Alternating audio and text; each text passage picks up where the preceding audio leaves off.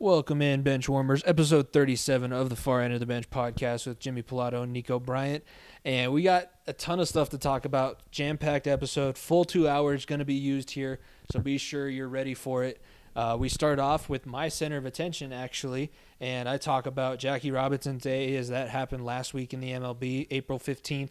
Then we recap some of the NBA stuff that's gone on. Unfortunately, we got to talk about Jamal Murray's injury that happened after we recorded last week. Then we talk about some NHL, the Avalanche on a COVID break. Might not be the worst thing for them, MLB talk, and some NFL draft hidden gems as well. So lots of stuff to get into to finish out with our partnership segments. And then you'll also be hearing a segment recapping or actually previewing UFC 261 coming up this weekend with 3 title fights. So we'll be talking about all 3 title fights with Rev that you'll hear after we get through our normal episode. So jam-packed Far End of the Bench. Be sure to follow us at FEOTBpod, all our social medias. Subscribe to us on your favorite podcasting platform, and subscribe to us on YouTube as well. We just posted our Men's Rec League postseason highlights. That was a ton of fun, so be sure to check that out and all the other clips that we've been posting there as well.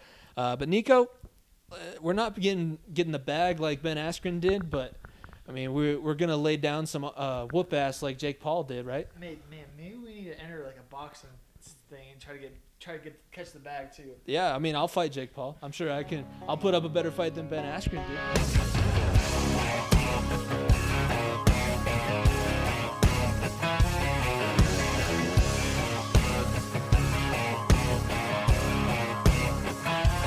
I've had a largemouth bass bust my line, a couple beautiful girls tell me goodbye. Trucks break down, dogs run off, politicians lie, been fired by the boss. Ladies and gentlemen, welcome to this week's Center of Attention. And it's something that we maybe should have talked about last week, but we didn't have a ton of time to talk about baseball. So I figured I'd take my Center of Attention and talk about Jackie Robinson Day, which did take place this past week, April 15th. April 15th, 1947, that's the first day that Jackie Robinson stepped foot on an MLB field as a member of the Brooklyn Dodgers. And since then, it took a lot of fighting and a lot of different things, and we're obviously still working through some of the struggles that he had to face early on in his career with everything that happened over the summer. But it's still incredible to think that one person was able to step on the field and completely change the way history was written. That movie 42 is a great, I think, representation of his life. Obviously, Chadwick Boseman passing away at the end of last year makes that movie a little bit more significant now too. The one thing that I wanted to put out there is that you have to do something legendary to be retired at one ballpark with one jersey. And Jackie Robinson did something to where he's retired throughout the entire league. All 30 Major League Baseball ballparks have 42 hanging in the rafters. And on April 15th, everybody wears 42 and Robinson across their back. And it's cool to see the strides that we've taken in the 75 years since his first game that he played. And I'm interested to see what comes next and who's the next player to have this kind of an impact, because I feel like sports is due for something like that. So that's this week's Center of Attention, and now let's get into the rest of episode 37. This episode of the Far End of the Bench with Jimmy Pilato and Nico Bryant is presented by the Unhinged Sports Network in partnership with Fanatics and Fubo TV. Yeah, I think with Jimmy's center of attention there, man, I think that hit the nail on the dot. Obviously, last week with Jackie Robinson Day, everyone wears 42. It's always something awesome to see. Jackie Robinson was a person that gave pathway to not only African-American baseball players, but you can talk about the Lee Elders, who were the first African-American to be in the Masters, the Willie O'Rees, or the Floyd Littles, or the list goes on and on. Yeah. Like he was one of the first people, not only in just baseball, of many of the American sports that was able to get into these. And 42 is a special number for a reason. Yeah, it's obviously, I think, one of the main things that you like to bring up with Jackie Robinson is the fact that he'd never struck back. And everything that he was getting, he never tried to give it back in return. And that's what a lot of these guys had to do, because most of the players that didn't want integration with the leagues were trying to go after them purposely to get them to retaliate and then get them kicked off. lack of a better comparison, but the same thing that in Happy Gilmore that Shooter was trying to do with Happy, just trying to get him to blow up so that he gets kicked out. But I mean, we talked about level for sure. Yeah, no, I mean, it's like I said, it's not the same level, yeah. Not the same comparison, but that's the tactic that they're trying to use. But yeah, there's always been, you got to have those guys that step up, and I think in the NFL there's not really one singular African American player that came in and had that impact. But you talk about the Jim Browns early on with Cleveland. Ernie Davis was the first African American Heisman Trophy winner, and then like we said, Floyd Little being the feature back, and one of the first feature backs that I can remember that was African American. But this is a big year, especially for, you said the Masters did a presentation on Lee Elders. Yeah. You talk about the Masters with Matsuyama being the first Japanese player. So the barriers continue to be broken down, and everything, for as divided as things seem, everything is starting to kind of meld its way together. I mean, yeah, you can. It's not only that.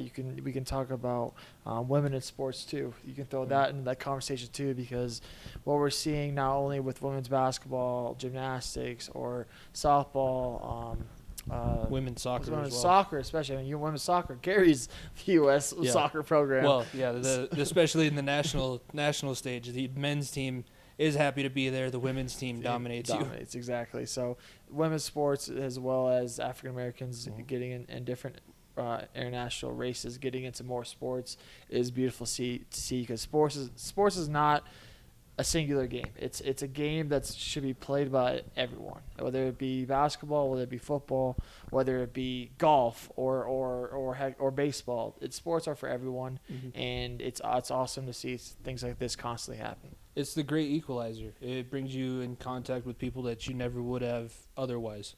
I mean, we talk about it all the time. That's one of my favorite things, is that the people that we got to play with were from different backgrounds. I mean, we have different backgrounds as to how we got to the teams that we were on. So it's the great equalizer, and it's one of those common factors. And I think we saw that over the year of the pandemic, is that once sports came back, I mean, even before they did, you think about last year at this time, The Last Dance was what we were all tuning into, but that was the first thing live that you got to tune into sports-wise, and it did very well because people were like, I need watch. Something. And Jordan, obviously, that Bulls team deserved to have that kind of attention paid to them, but sports is the one thing that brings people together, and that's why we enjoy doing the show every single week for the last 37-plus weeks that we've been doing it. But it's just a great thing, and it's something that everybody can enjoy. Exactly, man. That couldn't have said it better.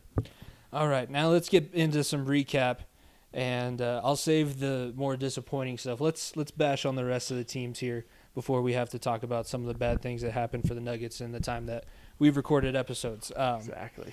Philly has now made a little bit of a late season push. Obviously, there's still quite a bit of time until the playoffs, but they're now number 1 seed in the East over Brooklyn. Brooklyn, you said it last week, they look like the Clippers of last year, and I think that they're just proving that every time that they go out now. Oh, man, look, you don't, like I said last week, you don't know what team you're going to get. You don't know if Harden's playing. You don't know if KD's playing. KD played a half against the Heat on, I believe it was either Sunday or it was on Saturday, and, man, look, this Nets team, man, I'm super worried. Because, look, either one of these teams right now are lined up to play the Heat in the first round. Because the Heat are probably going to be a 7 or 8 seed. If they somehow lose in the play-in tournament and end up with the 8 seed, that's a nightmare matchup for Philly or Brooklyn. Look, Philly has been playing well. Hats off to Embiid. He's not the best center in the NBA, but hats off to Embiid. He's been playing really, really well, and their role players have been stepping up. The additions of Seth Curry. Not Steph Curry, Seth Curry, the younger brother that hit the big shot at Duke. That's not the best shooter of all time, so not that one. But yeah, they all those additions, the offseason definitely has helped them. The question is do the Sixers have the will and do they have the right mindset in the playoffs? Because we've seen what happened in years past, whether it be Giannis dominating this team or them losing in the first round last year or the year before to Kawhi Leonard hitting the game winner where it bounced on every part of the rim to go in. Is that the backbreaker for the Sixers team? Can they get past that? Because that's the question. Because, look, we know KD and Kyrie know what it takes to get to the championship. Yeah. Even if the Nets are struggling, even if the Nets are barely getting wins, they'll show when time's ready to go. But Philadelphia, I don't know. Yeah, and you got to think they've had some really good players on their teams in these collapsed seasons. Like they had Jimmy Butler recently in the playoffs before he went to Miami. And now you're relying on guys like Ben Simmons, who I think you could say Ben Simmons had a better season this year than he has in the rest of his career. He's not the next LeBron like people were thinking he was going to be. But you got to rely on guys like him to step up. And really, he hasn't shown the mental toughness at all that you have to show in the 7-game series. That's why we're looking at the Heat as a 7 seed as a possible very scary team for one of these top teams to play, because they have the mental toughness and they have the culture to fight through a playoff series. It's 7 games, and you see what happens when these teams build up a big lead and let it go 7 games. Oh, yeah. Utah and Los Angeles, we're going to continue to drive that nail home. You blew 3-1 leads. That's the only reason why Philadelphia. That's the reason why the East in general seems like they don't have a chance to win the NBA championship this year. It's just because, because those teams all seem mentally weak. Boston has been playing well, but we don't know what Boston we're going to get when it comes to playoff time. But the Bucks are a sleeper now. They were, for years, they were the number 1 seed. Now they're the 3 seed, and people are like, man, is this team still good? But Giannis is still there, but, they don't know if they can overcome, because if you look at the West, you can make a case for at least 1 through 7, maybe 8, of the playoff list to make the Western Conference Finals. You can make a case for all 7 or 8 teams to make the Western Conference Finals. That's something you cannot talk about in the East. Although I love what the Knicks are doing, they're the first round exit. Although I love what not LaMelo Ball, but what the Hornets have been doing, they're a first round exit. The Bulls are young and talented, but they're a first round exit. The Bulls they're not even in the play-in tournament at this point. The Hawks are a 4 seed, and I think that's the biggest red flag when you look at the Eastern Conference. Exactly. The Hawks being able to be a 4 seed with them only having Trae Young and nobody else, that's a problem. That's a problem for your conference and the competition level in general. Do you think it was just the President's Trophy curse for quote unquote President's Trophy curse for Milwaukee, or do you think that they really just don't have depth behind Giannis? Look, years past, when it comes to playoffs, playing a team for at minimum 4 games, there's a game plan put in place for star players. There's a game plan defensively and offensively to take those players out of their game. And when you're the case of the Milwaukee Bucks, what those teams were defensively doing was making Giannis, A, shoot the ball, and B, facilitate. When Giannis was facilitating the ball, he was not getting help whatsoever. He was not getting help whatsoever. Chris Middleton, who was an all-star for 2 years in a row, not this year, but two years back, and he was an all-star, and he just did not show in the playoffs. And the addition of Drew Holiday this offseason may help them in the long run, but that's the big what-if for Milwaukee, because there's no doubt about Giannis' ability.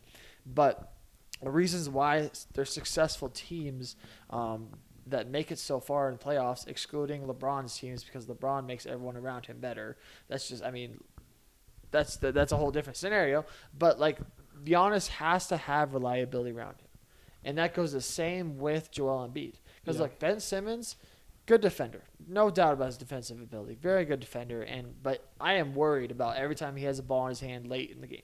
Yeah, if the ball is it's the hack-a-shack rule almost. If the ball is in Ben Simmons' hands with at least 2 minutes under the clock, you keep the ball in his hands. You don't let the ball touch Joel Embiid's hands. Because if you make Ben Simmons beat you offensively, then you'll be able to sleep at night, because you know what? If Ben Simmons knocks a 3 in my eye for a game winner, I can go to sleep at night knowing, you know what? He has hit his first 3 in the playoffs of his career. That's something that just Ben Simmons just doesn't have. No, it's strange because they have the ability. If Ben Simmons could shoot, they would be one of these teams where they can dominate you inside and they can go out and play with you on the perimeter as well.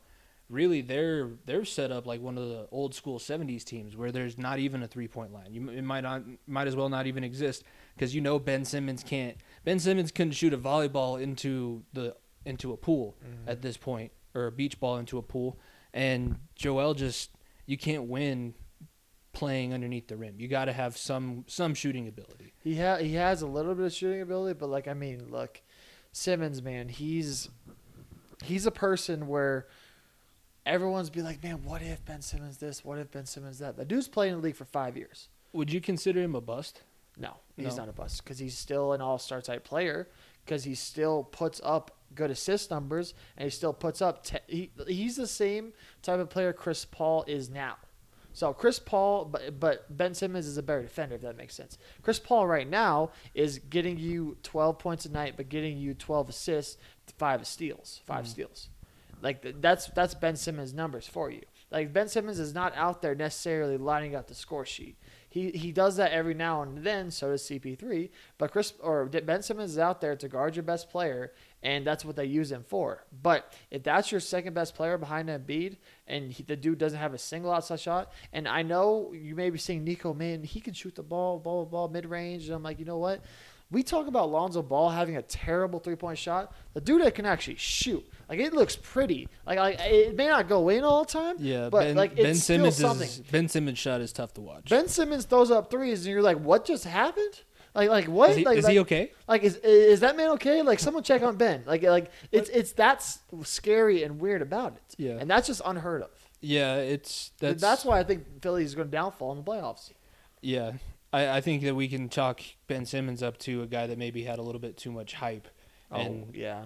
I mean, way too much hype. Yeah, and we want every single generation. We want a guy to be the next whatever. LeBron was the next Michael. We wanted Ben to be the next LeBron. There really isn't. I mean, LeBron is still being LeBron. There isn't a next LeBron. I would say maybe the closest we have would be Giannis. I think Giannis. Yeah, I think or, Giannis or Zion. Giannis, Luka, or Zion are the next LeBron of this league. Those are the faces once LeBron retires in 15 years. Yeah, maybe. Once LeBron is done at age 55, and maybe at that point he'd be done. Luka's younger than us, by the way. I know. I didn't understand he's that like until 21, 22. Isn't he? Yeah. We'll talk a little bit. I'll talk a little bit more about Luka because he comes up in one of my segments. But let's talk about the not so fun news now, and that would be the stinger. Yeah, and our episode probably sounded like we were ridiculous last week. We recorded that before Jamal Murray was out for the rest of the season. He was injured or like nursing an injury. And then in the game that they were playing the night we were recording, that was the game where Jamal ended up actually going down and tearing his ACL, being done for the season. So that was a tough blow. And it really changes things quickly for this Nuggets team because before that, the 8-2 stretch, they looked really good, looked dominant, 7-0 with Aaron Gordon in braids, everything like that.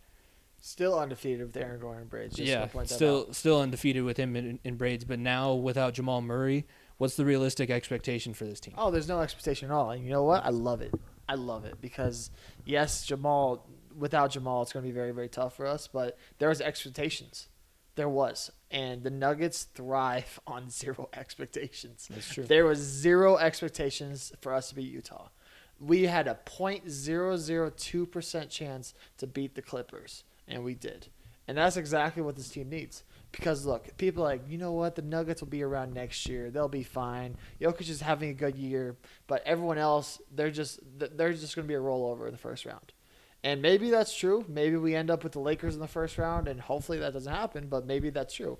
But, look, we have the MVP. We have a player in Aaron Gordon who has been playing some of the best basketball of his career. And then we have a kid by the name of Michael Porter Jr. who is putting on a tear right now. The dude is averaging 25 a night ever since Jamal's gotten hurt. And yes, that's where the points will pick up right there. People want to talk about, well, your point guard presence hurts. People sleep on Monte Morris. Monte Morris is the best backup point guard in the NBA. The best. Would be a starter many places. Be a starter on many teams. And Monte Morris will fill in that role, and he won't demand the ball. It's not like Monte is going to pick up the shots. That's where MPJ's shots will come up more. So now the production offensively is going to have to come from somebody else, but the offensive role leader from the point guard position, it will be just fine. So I'm very interested to see how this rest of the season goes. But like I said, there's no expectations. And if we lose first round, okay, you know what? We'll come back firing next year. We surprise some people again. Well, here we are again having another fun run. So that's where we're at because it's going to be very tough to get past this tough Western Conference with only one All-Star. We're going to have to get Jamal back next year. And hopefully maybe we make a run and surprise some teams. That's all I'm hoping for. But it's a good feeling because I know where this team's at and I know the direction we are because we are a contender, and when we are back fully healthy, this team can beat anyone. this is a good chance to use the rest of the season as an audition for next year and see what Tim Connolly should be watching this team and what's going to make them successful moving forward, and see Jamal Murray back in the lineup next year, because this is what you can, like you said, now that you don't need to go to the Western Conference Finals at least and see if you can make your first NBA Finals. Now you can kind of play around with a little bit more. I think Aaron Gordon's going to have to step up offensive production. He's been playing really well defensively and getting a lot of rebounds.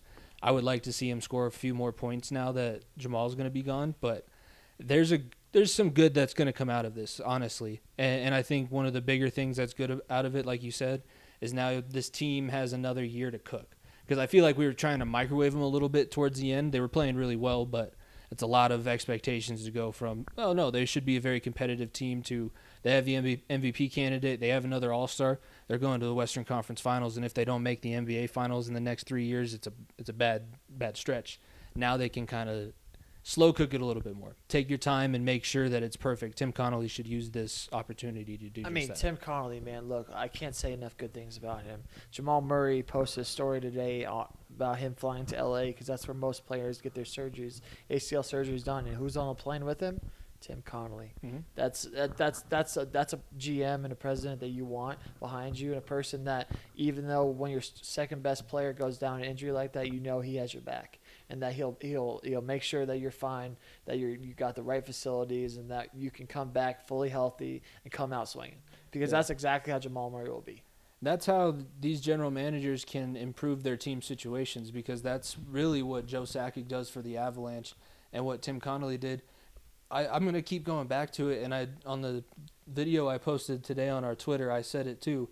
People forget how bad play was in the Ball Arena just a few years ago. Patrick Waugh was a coach of the Avalanche, and we had Brian Shaw for the Nuggets. And there was not a playoff game played in that arena for like 3 years straight. And now we've seen what the general managers who take time and invest in their players can get out of them. Joe Sakic comes in, completely revamps that team. That's the team that we have to talk about with championship now, or it's a bad series or bad season. So we'll talk about that a little bit later. But the Nuggets as well. I mean, once Tim Connolly invested in Jokic and Murray as his stars, he's getting other guys to buy in. I think you saw it with the Aaron Gordon signing, because I don't think that Denver. It should be looked at as more of a destination, but in NBA free agency, Denver's still a flyover city. Not at all. We are not seen as a team that people want to come to. The Aaron Gordon was a good step in that direction, and I think Tim Connolly is doing the right things and building. He's doing similar to what Andy Ellsberg did in Miami. He's building a culture so that when guys come available, they're going to look at Denver like, oh, yeah, I'll go there and know that the guys that I'm playing for have my back. There's a far difference between being too hands-on, like I can't. Oh man, this is gonna bug me. Jerry Jones? No, not Jerry Jones. Well, Jerry Jones obviously, and then the GM for the Bulls when Jordan was there. In the Last Dance too. God, that's gonna bug the hell out of me. But you know who I'm talking about. That GM, how he was so hands-on about what the team did and how the players acted certain ways and what trips they did and how he was so active about Jerry Krause. There we go, Jerry Krause, and how he was so nitpicky about that. Like, there's a difference between that and Tim Connolly. Yes, Jerry Krause is very, very successful and he got the right players at the right time, but Tim Connolly is realizing that, but also doing the factor of being a player type or a president and being there for your players when they need you, and not only having that relationship. I mean, I go back to the R.J. Hampton trade. R.J. Hampton had a post-game press conference where, I mean, maybe this is tampering. It probably is. But he said Tim Connolly still texts him after every game, like, oh, you got to work on this. This is where Connolly is a student of the game. And it's cool to see a guy like that not only be here, but stick around. Because there was rumors flying around Connolly leaving to, I think it was New York at the time, or there was a few other places, or Brooklyn was one of the spots. And Connolly's name popped up, and he came out and said, no, I want to stick with what I'm building here. And GMs in the past for the Nuggets, you look at Masai Ujiri, who won the NBA championship with Toronto. He started here in Denver. He left for a bigger job. People like Tim Connolly come once in a generation. Same with Joe Sakic. It's cool to see both of them in the same arena. Yeah, and those are guys that I have full confidence in whatever they're doing for the team, because I know the direction that they're trying to take their teams. And that's something we can't really say about George Payton with the Broncos right now, but that's something that we can say about the general manager of the Rockies, and it shows in the record that they have so far this season. That when you have too much hubris in your own abilities and don't look at the team's best interest and just look out for yourselves, things go wrong, and things have gone way wrong at Coors Field. But I'm glad to see the Nuggets doing what they can to make sure that they stay in good graces with everything going on. Real quick, other news in the NBA: Steph Curry's insane. God damn, dude, this dude's unreal. He's in, and he's pissed off because. Do you think Kerr did that on purpose, kind of like a Jeff Gundy move at Oklahoma State, or Mike Gundy, where you take the guy out before he can break one of your records? Oh man, look, Steph Curry, man, it's getting ridiculous. Like, look, he has been the greatest shooter of all time for a few years now. It's been known fact, but I feel bad for him because people are constantly slighting LeBron because he doesn't win championships when he had terrible teams.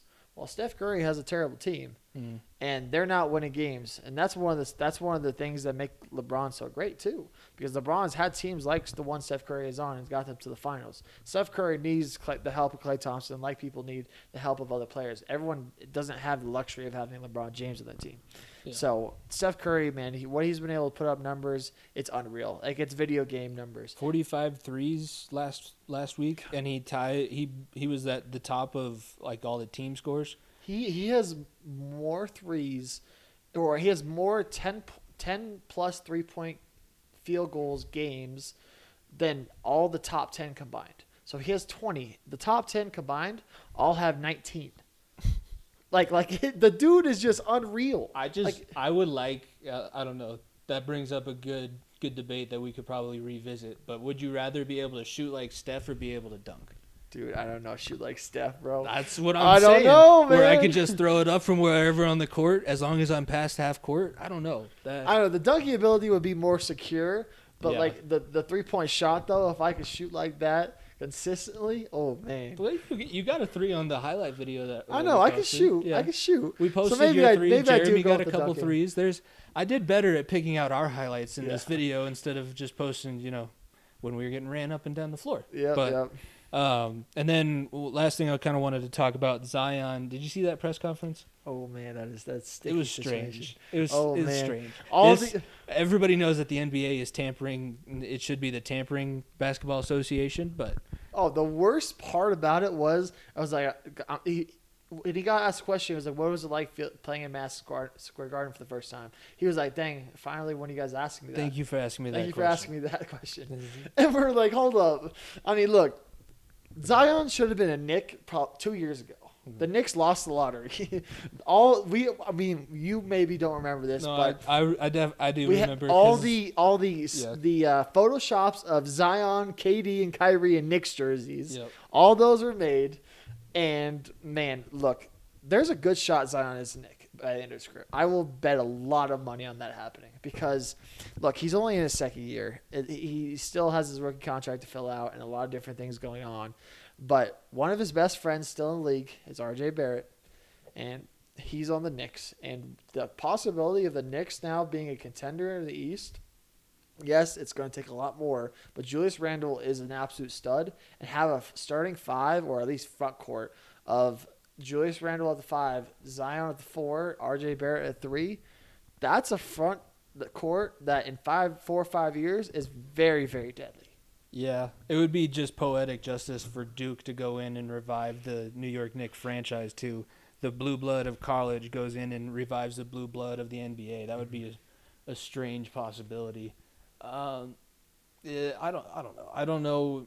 At that point, if New Orleans gives away Zion, they're the NBA's farm organization. Oh no, because they've given away AD, and they've given away Lonzo, and then they'd give away Zion. It's I don't know. It was just so funny how he tried to save himself. He was like, second favorite behind playing at Smoothie King Center is I can't believe that he even put those words together in a sentence. No, I love playing at Madison Square Garden, the mecca of sports. But second behind Smoothie King Center. Yeah, it's like somebody going, no, I love playing at the Little Caesars Arena. I definitely don't wish that it was still the Joe Louis Arena. Little Caesars. It's fast and ready. Haha. Yeah, it was funny though. I'll give Zion knows what he's doing, and Zion's so much fun to watch too. So I wouldn't hate him in New York because New York basketball is kind of fun to watch. I'll be honest. If he goes to New York, I think he signs the biggest shoe deal of all time. Well, he already has a shoe deal. I know Jordan, he has a shoe deal, I mean, but I makes it think even he bigger, gets. Yeah, I think that he then Jordan's gonna look at him and go, "I got to capitalize on this." The same I way. am going to capitalize the fuck on- out of this. Him and Luka. He has Luka too. Yeah. I mean, that's true. He's gonna have. He has Luka and Zion. They would Jordan own, basketball. Jordan basketball would fucking own the, on the next entire one. country because the West would love Luka, the East would love Zion. But that's the same way, like he said in The Last Dance. Republicans buy shoes too. Like everybody, I don't Everybody care buys that shoes. it's my name on the shoe, but they're Zion's shoes. Zion's moved the needle ever since high school. And the craziest thing that I can remember about Zion was when he blew out his shoe, Nike's stock dropped like 15 points from that Because night. nobody bought that shoe. They No. were like, "What?" He was like, and ironically enough, he was in the Paul Georges. He should have Yep. probably not been Yep. wearing Paul Georges if you know anything about lower leg injuries. But yeah, no, Zion, if I've known about Zion for that long and I actually turned on a college basketball regular season game to watch Zion play, he belongs in New York media. And I think he's one of those guys that would really thrive in the New York media. Hey, that's why I'm saying Trevor Lawrence to the Jets too, buddy. Trevor and Zion leading New York sports. That's Ooh, we gotta hope that Ooh, we how gotta about hope that the that? Jets were able to play some Jedi mind trick on the Jacksonville front office, which it's a big possibility. I mean, that'd be kind of sick. I can picture Trevor Lawrence. He gets a deal with Jordan as well, and we have Jordan New York teams with isn't Judge Jordan too? Yeah, Or- Judge is Jordan. You have Judge. You have Trevor Lawrence. And you Mm-hmm. have Zion. All Jordan athletes playing in New York. Yeah, That'd be kind of cool. it would be. That would be. I mean, I feel like we're back at the beginning of all major sports, and New York would be the. It's one of the centers of sports, anyways. But it would be the real center Mecca of again, sports. yeah. It would be It would be crazy. I do want to see Zion. I would be cool to see Zion play at Madison Square Garden. I want to see a game at MSG, anyways, and that would be a cool person to go Yeah, watch. MSG is a bucket list still for me. I unfortunately haven't been able to go yet, but that's a place I want to see either the Rangers at or Yeah. definitely a Knicks game. I was gonna say I'd like to. or a I'd like. boxing or UFC fight too. Yeah, basically anything that we'd like going to. I'd like to see it at Madison Square Garden. I'd love to go see the Avalanche play the Rangers up there, but that would be, super expensive ticket. Speaking of the Avalanche, they have a little bit of a break again. 3 players were positive for COVID, including Philip Grubauer. So they're knock on wood. Luckily, we got 2 more goalies. that's Because we'd be sitting with Hunter Miska again if it wasn't for Joe Sakic. So shout out Joe Sakic for thinking ahead again. yeah. And Grubauer, you could have just asked for 2 weeks off. You didn't have to. You didn't have to test positive. Didn't have to get sick. But they're done until, as we're recording this tomorrow, the 20th is the first time that they could have games again. Do you think that this is going to be? Really, it could be looked at as a good thing because the Avalanche were one of those teams where they weren't going to have more than one day in between games until the end of the season, and now they got hot and then they kind of lose it a little bit. They get this little bit of a break to kind of rest their legs. Are you thinking that they're going to come back out and basically regain form This is a mini All-Star break. again? This is another mini All-Star break. Mhm. Like this is time for people to get their legs back. If I were to fully guess that most of the players probably got a week or a few days off and got their legs underneath them, and that's what you need this late in the season. Yes, it's unfortunate with the COVID positive tests and everything, but it's a blessing in disguise, I think. Yeah, Because this team is hitting their stride, but only missing 3 games right? It was only 3 games. yeah, it's only 3. So that's very, very doable, honestly. If you miss like 10 games, like some teams did at the beginning of the season, then you're in trouble. Or Vancouver, how fuck they are now with their schedule, but only missing 3 games, that's very doable. And that's, like I said, it's just a mini All-Star break. The players now get a little bit of rest. I think it's perfect. Yeah, and I think it's even more scary, honestly, for this league. you give yourself a little bit of a mental break because we were saying it last week, and I say it. I've had that conversation the last 2 weeks on 2 for Chirping with Griffin, and then again with Will last week. Was that you're playing these teams so often that you get mentally like I'm sure the Avalanche are just tired of seeing the Coyotes on the other side of the ice. For whatever reason, it seems like they've played the Coyotes for 56 games of this 56-game season, and I feel like they needed a little bit of rest. And really, they had enough of a point lead. Vegas has creeped back up on them. They're tied at 64 games. Vegas has played one more game, and the Avalanche still are tied with them in points-wise. They're going to come back, and I think the Avalanche have a really decent schedule coming up to finish down the stretch. They only have a couple more games against Vegas. Those are going to be tough, obviously. But let's see, I'm pulling it up now. When they come back after the 20th of April. So the first game that they have coming back would be St. Louis. Those are two tough games. And then Vegas. Those are both on the road. You don't really get a chance to regain your footing, but you go back into the more difficult settings. I think that's good coming up on the playoffs. And then they finish with 2 series against the Sharks and a series against the Kings. So it's set up pretty well for them coming out of this break. Oh yeah, very well set up. I think that's perfect for them, and I think now, so Grubauer, this is his break. This is his time to relax a little bit. Now we get Dubnyk and we get Johansson, get them into form, because we're going to need both of them more than likely, because I love Grubauer. He's our number one, but Grubauer has an off night. This team has the ability to come back from 3 goals. Yes, I'm saying that. Yeah. I don't want it to happen, but if Grubauer is having an off night, this team has the score power and offensive power to come back with 3 goals. And if it's not Grubauer's night, you can pull him, throw Dubnyk in there or Johansson and still be confident. And that's where this team has to get with that. Yeah, I agree with all those points. Now I think we kind of got to start looking at who would you rather see in the first round of the playoffs. Right now, as it sits in the West, Vegas and Colorado are tied at first, and then it's Minnesota and Arizona as the 3 and 4. Arizona only has a 1-point lead over St. Louis. Minnesota is going to be in the playoffs no matter what. But of those 3 teams, Minnesota, Arizona, and St. Louis, who would you rather see the Avalanche play in the first round? I would rather them not play St. Louis because St. Louis just always worries me. Even if they're having an off season, or if they still worry me a lot. Minnesota is a team I think we can beat. I think Minnesota is just... We've asserted our dominance in that season series. I think Minnesota is just a team that is is very young, and they're going to be very good for a few more years, but they're just not there yet, and they're playing really well. That's it. And I don't think they're playoff ready. Like, I think they were what the Avs were a few years ago. I think they're a young team that could surprise some teams, maybe give some teams a run for their money. When the Avs lost to the Sharks? I'll go back to that. I go back to when we lost to the Predators in the first round. When we were the 8 seed and Nashville was the 1 seed. We barely snuck in the playoffs, and Nashville just came out firing at us. But we saw what the potential was, and I think Minnesota's right there too. When it comes to Arizona, I think I'm confident in beating Arizona, Minnesota. I worry more about St. Louis. For me, I feel like if they get Arizona in that first round series, if it's the 1 and 4 especially, I worry about the team then going into we're just going to walk through Arizona and you're not mentally prepared like it's the playoffs, because I do think that they could roll out of bed and beat the Coyotes in 5 games. If they're focused and mentally sharp, it's 4. Yeah. But if they're not paying attention, it'd be the same thing that we saw last year, where the Arizona goaltender is hot and doing cartwheels in the crease. It's going to be like a 5-game series, but that's all it's going to do. I don't want them to lose focus. I would rather them play Minnesota of the Blues, because I agree with you. The Blues know the game plan to shut the Avs down. We saw that in the first game of the season.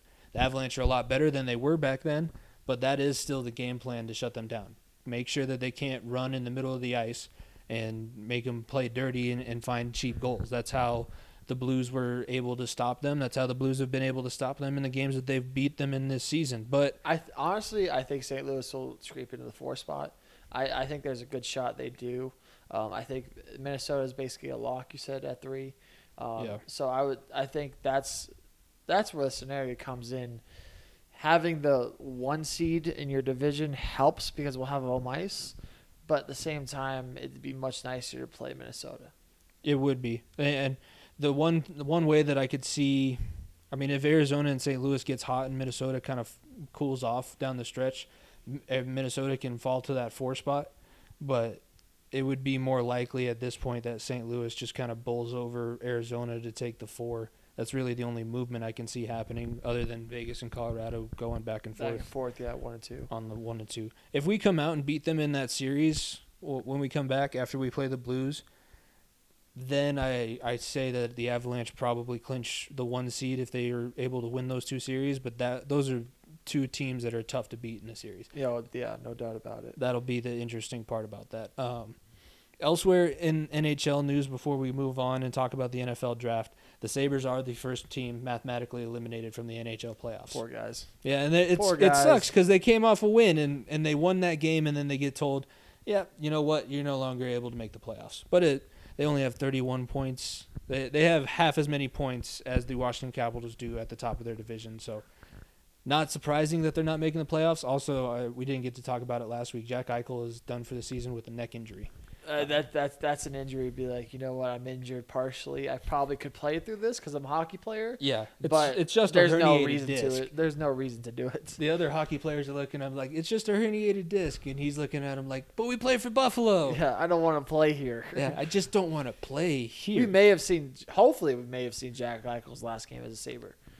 Or Jack Eichel's last game as a Sabre under that ownership.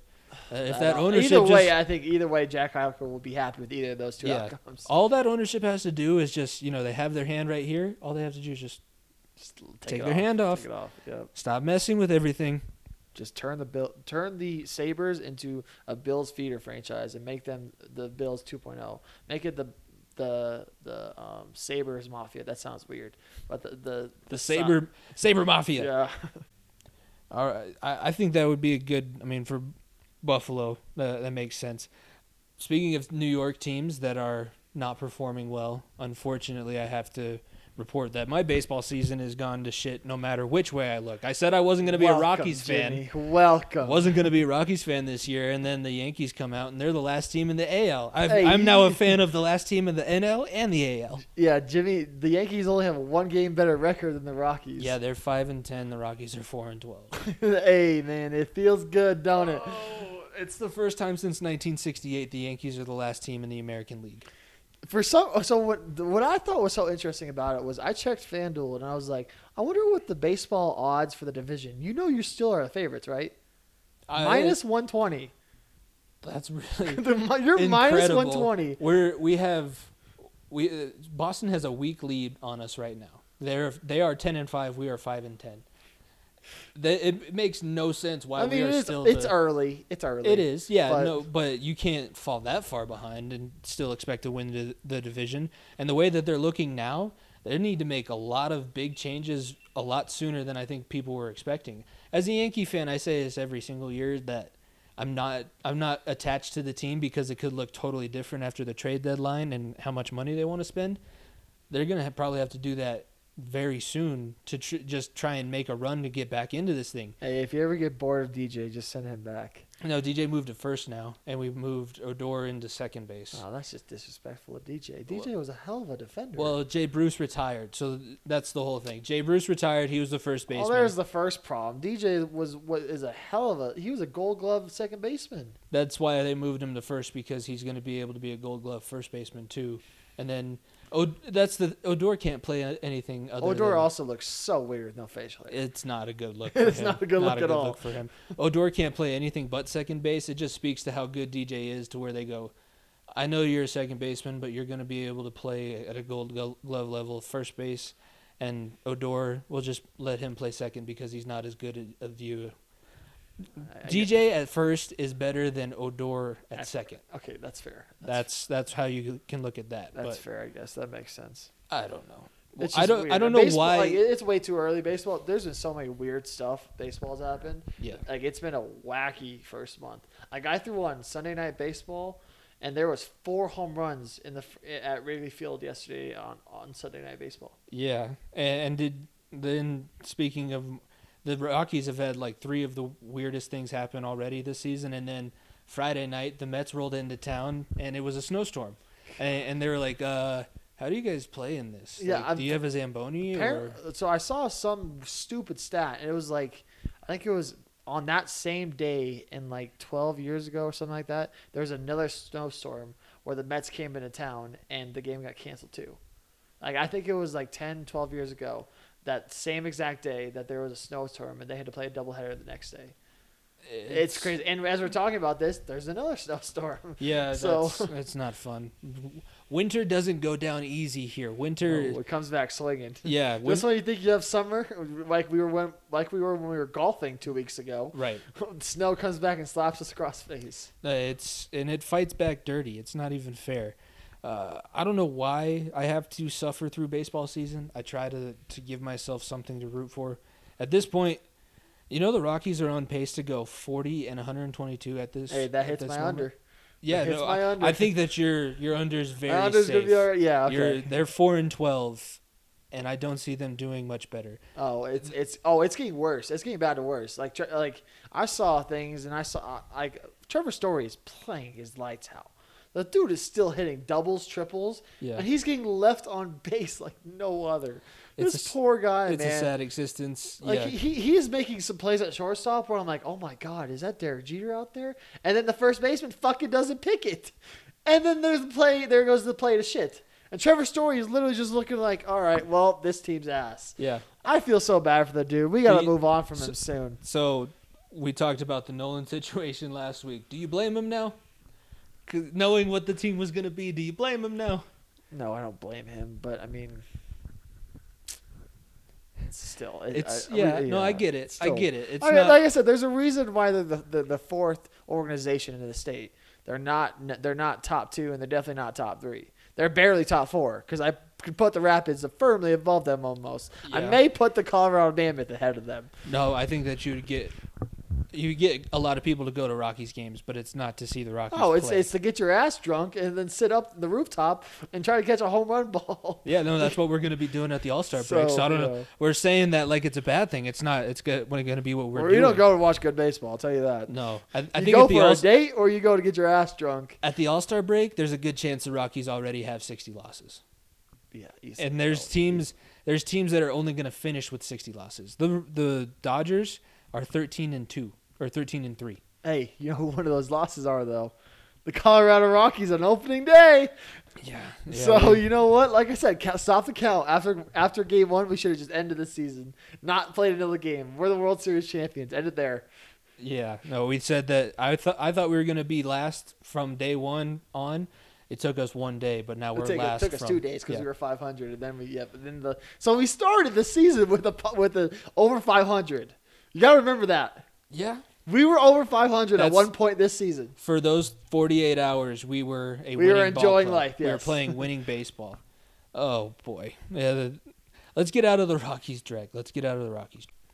Okay, we're not talking about the Rockies anymore. Let's talk about one of my favorite things, the NFL draft. And you actually get to ask the questions because we've talked about my mock draft. We've responded to other mock drafts, but we haven't given you our sleepers yet from the far end of the bench. So I did some digging. I was listening to the College Football Podcast, and Louis Riddick was on, who, funny enough, was a player, was a coach at one point, and then was a GM before he became an ESPN analyst. So He was he a GM has, candidate too this offseason. Yeah. too. A person that I wanted, but didn't work out. he had other things to do. He's making a lot of money doing Monday ESPN Night is paying Football, him a lot so of money. it's gonna take a Mike Mayock deal to get him out from TV. But you'll get to ask me some questions here, and I'll try and give you my best answer and give the listeners my best answer as to that, because there's a lot that goes into the draft, and you can never take anything you hear at face value. But I'm asking you to trust my opinion. So this is just what I think for these guys. So go ahead and let's start this segment here. So the Jamar Chase thing and Penei Sewell, that's obviously I think you're good either way. I know you're set one way, but like We've had some arguments we've on had this show. we've had a lot of arguments, and Jamar Chase thing, man. I think Joe Burrow Jamar Chase connection would be fantastic. If you do take Jamar Chase, like what would you like to see the Bengals do in the rest of the draft necessarily? Because obviously the tackle still is one of the positions that you'll look at later in the draft. Yeah, and there's a couple guys that would be. The fact of the matter is that Jamar Chase is so young, age-wise as well. He's only like 20 years old. That's the thing that people don't realize when they look back at that 2019 season. He was 19 doing that in the best conference in college football against the best players and was on the most efficient offense in college football history. That's a tough pill to swallow, and now hearing some of the opinions that I trust, like Daniel Jeremiah talking about Penei Sewell, and he's good. He is the best offensive lineman in this class, but you can make an argument that Rashawn Slater from Northwestern might be the best offensive lineman in this class. True. He had a couple of years ago he blocked Chase Young and locked him down for the entire game. And then in the Big Ten Championship, he was blocking very well against Ohio State.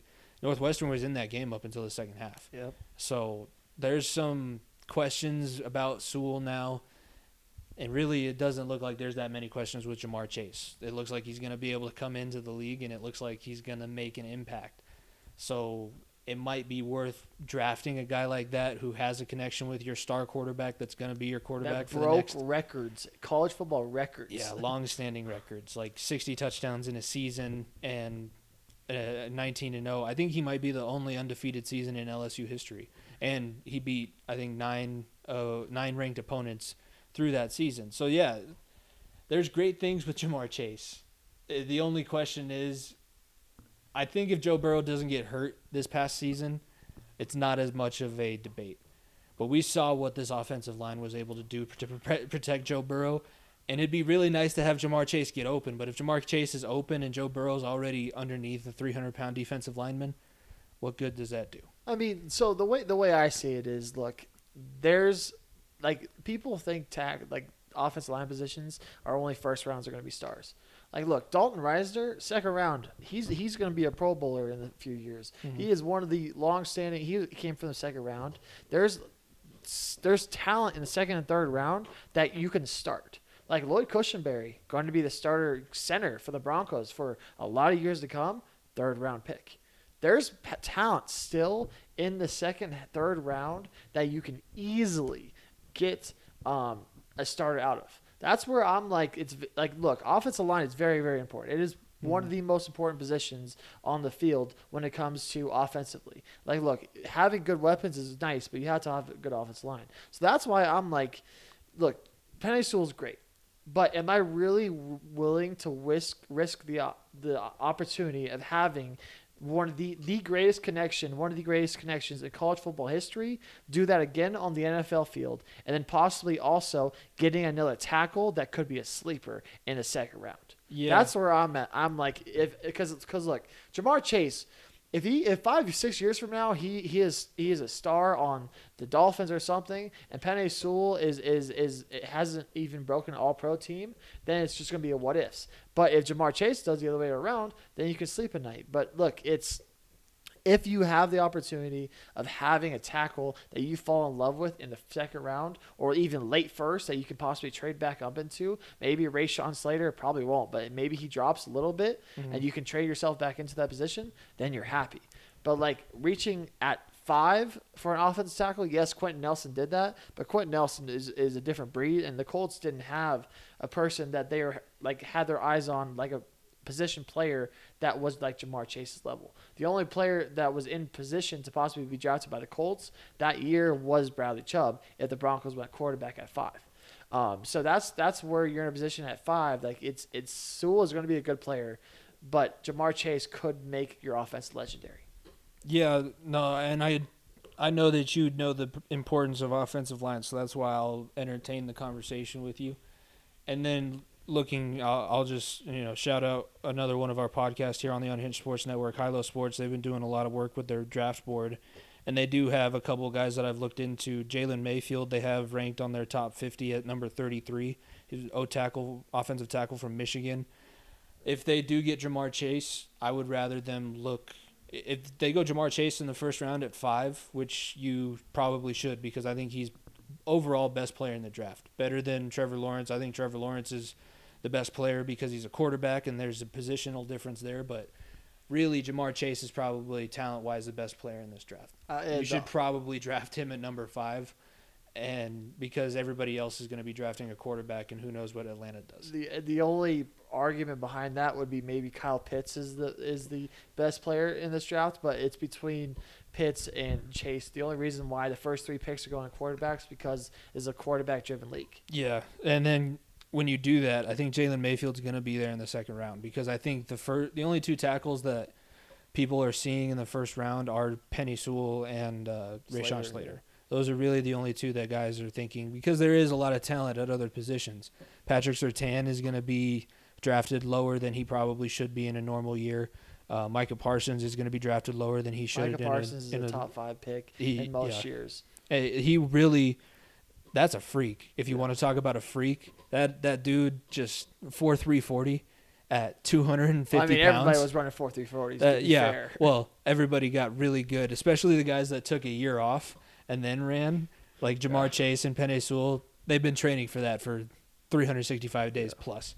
That's where I'm standing right now with the Bengals. If they go wide receiver at 5 with Jamar Chase, make sure that you still have to address offensive line in the second round, and then hopefully ETN falls to the third round. Because I told you before we were talking about this, perfect scenario, if I get to choose who I want, I'll go Jamar Chase at 5, Jalen Mayfield as your first pick of the second round, and ETN as your first pick in the third round. That's as perfect as you can get it. We would turn around and not have to be fourth in the division, because right now we're fourth in the division. I still maybe put you fourth. The Steelers, if Joe Burrow come out with injury, fourth, but you can surpass the Steelers. I feel like we'll see. All right, then lastly, maybe you got to have some hidden gems, because as a guy that maybe wants the Broncos to pick a quarterback, but maybe doesn't, and maybe the Broncos pick a quarterback in the late rounds, who's someone that I should be looking at necessarily? Well, all three of the guys that I found that I brought for the hidden gems could be guys that I see the Broncos interested in rounds 2 on. First one that I'm going to talk about is Davis Mills, who is the quarterback at Stanford. He took over. Guy. Yeah, really smart guy. We all know what the last quarterback from Stanford did with the Broncos, so that's there's that connection there. Yeah. But Davis Mills, he's a really the prototypical size. He's 6'4" and 217. He's athletic. He really might have the best arm in the draft. He doesn't really have a ton of the hype. He was the number 1 quarterback in his draft class in 2017. But the good things that I see for him is that he does come from Stanford, and I believe he might have graduated or he's really close to graduating. But when you go to Stanford, it's not like going to Clemson and playing football. When you go to Stanford, you're taking real college classes. You're actually getting the education that people claim college athletes get, and they're taking it seriously. And David Shaw has a really good reputation of putting quarterbacks into the league and being successful. So I think Davis Mills, he's probably going to drop to at least the third round. That's as high as I could see him going. But if you're thinking about a guy later in the draft, the name that's thrown around a lot is Kyle Trask. I would maybe have a little bit more faith in a guy like Davis Mills over Kyle Trask. Trask was a top 10 pick at one point. I remember preseason he was like, man, is this guy a top 3 quarterback in this draft? Yeah, then the bowl game just fucking shot him. We were wondering who was going to take over as the SEC king after Burrow and Tua left, and Trask was just the only guy left over, and that was not the right choice. Not the right choice. The right choice at all. No, who would have thought that McCorkle Jones of all people would take over as the quarterback of the SEC? Kind of crazy. Yeah, but so that's a guy. If you want the Broncos to pick up a quarterback late in the draft, I would say Davis Mills, because look, for me at 9. I would love Micah Parsons. That's the guy I want. But I am seeing a lot more reports about a quarterback. I am, and I'm falling in love with Trey Lance. I'll be honest with you. Trey Lance. Falling in love with Trey Lance. If he's there at 9, that's who the Broncos should probably pick. I am falling in love with Trey Lance. Trey Lance is, man, because I feel like if he falls past 6, somebody's going to trade up and try to get him, because this dude is special, and I think. Man, if he somehow can fall into the Broncos' lap, I think that'd be beautiful. There was talk today on the local station here in Denver that the Broncos should possibly move up to 7 with Detroit, because Detroit might not want to draft. Detroit just got Jared Goff in that trade, so I don't think they're going to be drafting a quarterback at 7. The one thing they need is a wide receiver more than anything, or help on the offensive end. They're still going to be able to get Jalen Waddle. Yeah, they can get Waddle 9 easily. Yeah, if they trade back to 9, Waddle's going to be there. There's probably another few receivers that are going to be there. But if Devontae Smith, another one that's people are talking about. Yeah, especially because the Dolphins dropped out of the top 10. But otherwise, I think he was a surefire top 10 pick.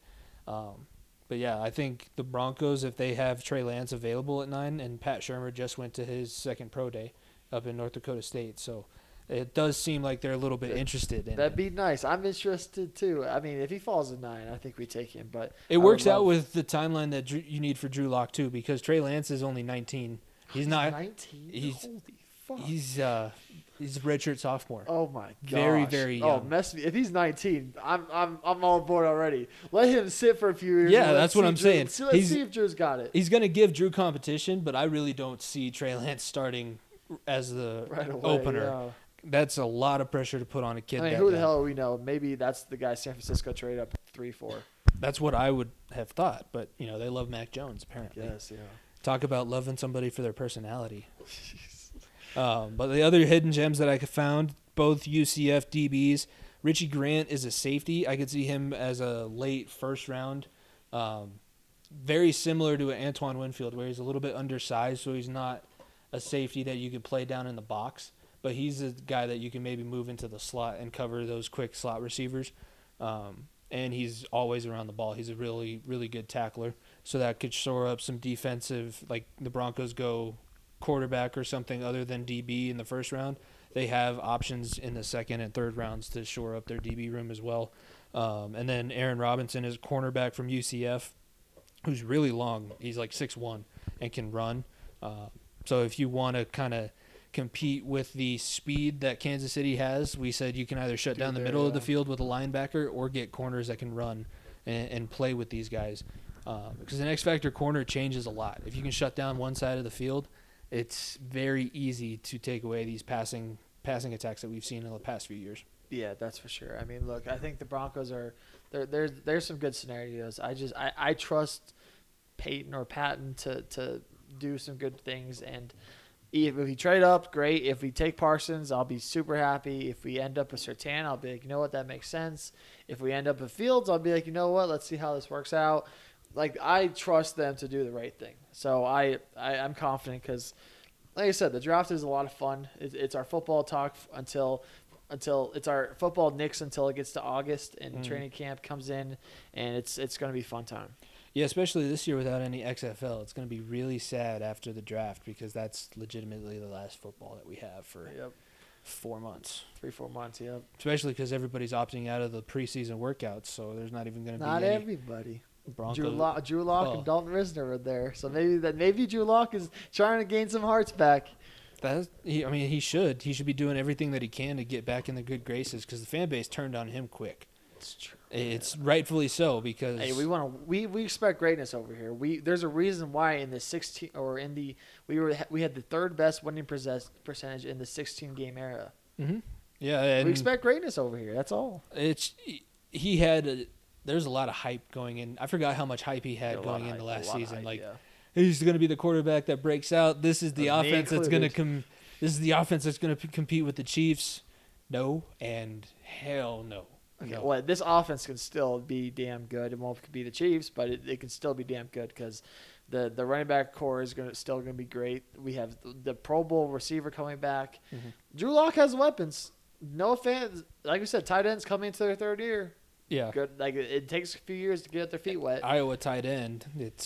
I retweeted on my personal account a picture today. The Iowa posted a picture like tight ends doing work in the spring game. I was like, this is like saying the sky's blue at this point. Exactly, nothing new. It's what we expect. So yeah, that's the NFL talk, and let's go ahead. Let's leave. We'll get to most dominant team of the week before we go to the break. And I'll go first because I mentioned them earlier. The Dodgers are my most dominant team this week, 13-3 with a +38 run differential. They are just Christ, they're beating the crap out of the Padres too. Like we said that the Padres and the Dodgers both have the chance to win 100 games this season, and I think they probably both will. The Dodgers look like they might win a 120 this year. They might just absolutely. Hey, I told y'all a few weeks back my beats of the week. It was at minus 120 that they were going to win the division. You should have bet thousands of dollars on that. I really don't see the Padres pushing. I see the Padres as a wild card team, and they'll meet again in the divisional round. This is the Dodgers division to lose. This is the Dodgers division. Yeah. This is just their division. There's a reason why there's shirts flying around for Padres, Rockies, and Diamondbacks fans that say back-to-back NL West participants. Yes, the Rockies have been a 27-time now NL West participant. Even though I don't think you can count what they're doing on the field right now as participation. They are just same amount of participation as the Yankees are doing. Yeah. Hey, We're just the Yankees fans are having a rough couple of years because last year we had to deal with the fact that was the first decade that the Yankees didn't make a World Series appearance since 1912. Oh, poor you. And this is the first time since 1968 that we're the last team in the American League. We're the laughingstock of baseball. Both of my teams are. Yeah. But yeah, the Dodgers are my most dominant team of the week. My most dominant team of the week, man. Look, the New York Yankees got sacrificed so the Knicks could thrive. That's what happened. The Yankees said, you know what? Here's all of our powers until the NBA season is over so the Knicks can be good. They have won 6 in a row. The New York Knicks are the talk of New York basketball. Yes, I said that with KD and Kyrie next door. People are talking about the Knicks like they are something. And they are. They are. Julius Randle is the most improved player. I'll talk about that a little bit later on. But, man, this Knicks team is fun to watch. I did not think I'd ever say that. And what they did to New Orleans on Sunday, dude, man, they were down 9 points with 2 minutes left. They crawled back in, got to overtime, and then won by 11. 20-point swing.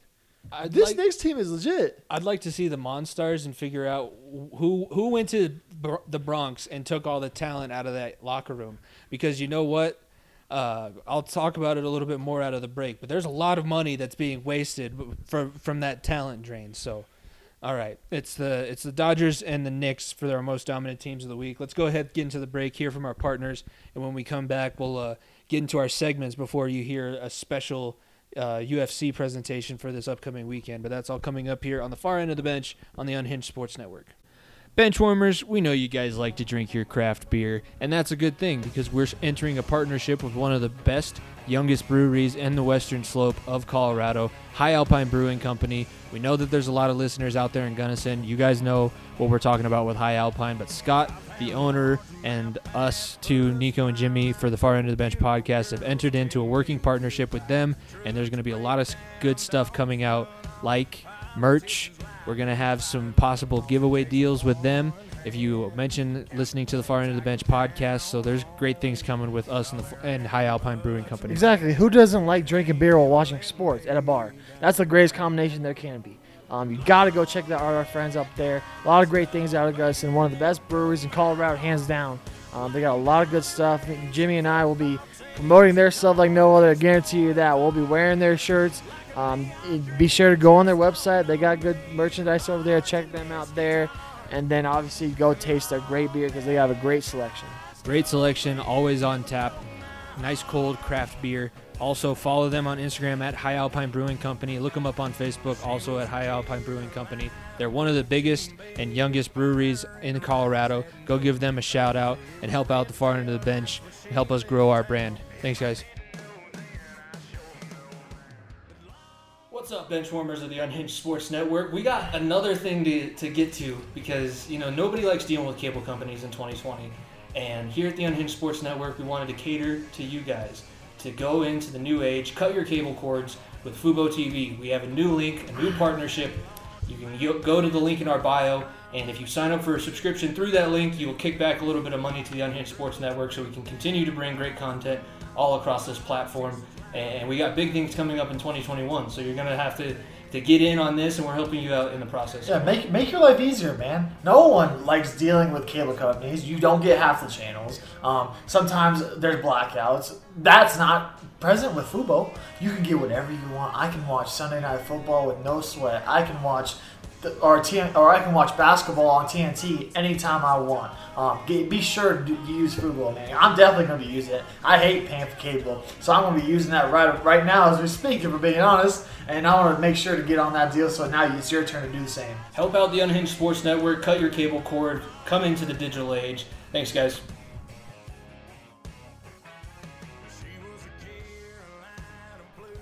Welcome back to the far end of the bench with Jimmy Pilato and Nico Bryant. Be sure, the Bengals uniforms dropped today, so use the Fanatics link. I tweeted about it. If you want one of those new, they're nice enough. Nico's contemplating a Burrow one. Yeah, dude, the Burrow icy white ones, bro. Those are too fresh. Yeah. Like that might be a must cop. Yeah. Well, if you're gonna get it, and I'm going to use the Fanatics link, please. Just help us out. Help us out. Help you out, and all that jazz.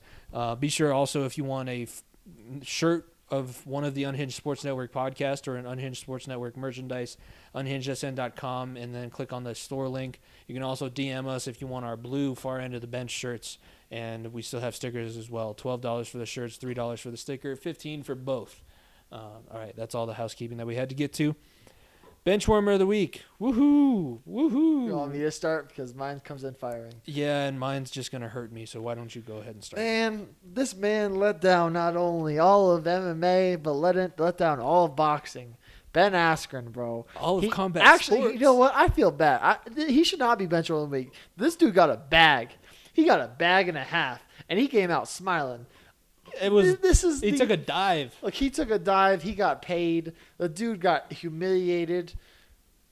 I would say that's more humiliating than the Masvidal one because of who it was. Yes. But man, look, that was such a shit show. But also, if you thought anything different, if you thought Ben Askren was going to take this seriously, you don't know Ben Askren, and you also don't know his skill set because that's as bad as he's been at boxing the entire time he was in MMA. His whole career, if you watch the man MMA at all, he barely stood up ever. He doesn't even train it.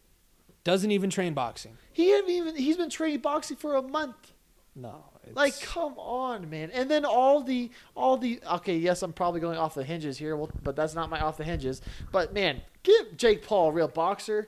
Everyone's saying he's a professional boxer now because he knocked out a fucking wrestler. No offense, Jimmy, but natural-born wrestlers, are gonna lose real boxing fights 9 times out of 10 against a guy who trains it.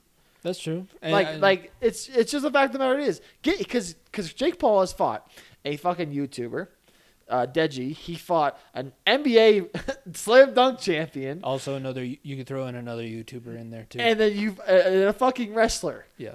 And you're calling him a pro now? Well, he's got a professional license. That's why he's a pro boxer. Please give him. Yes, this is so weird for me to say this. Please give him Tyron Woodley. God, please let Tyron Woodley resurrect his career and finish Jake Paul. Oh man, that would make me so happy, man. We'll see. Because look, Tyron Woodley is the lowest of lows right now in his MMA career. Let him go in and redeem himself.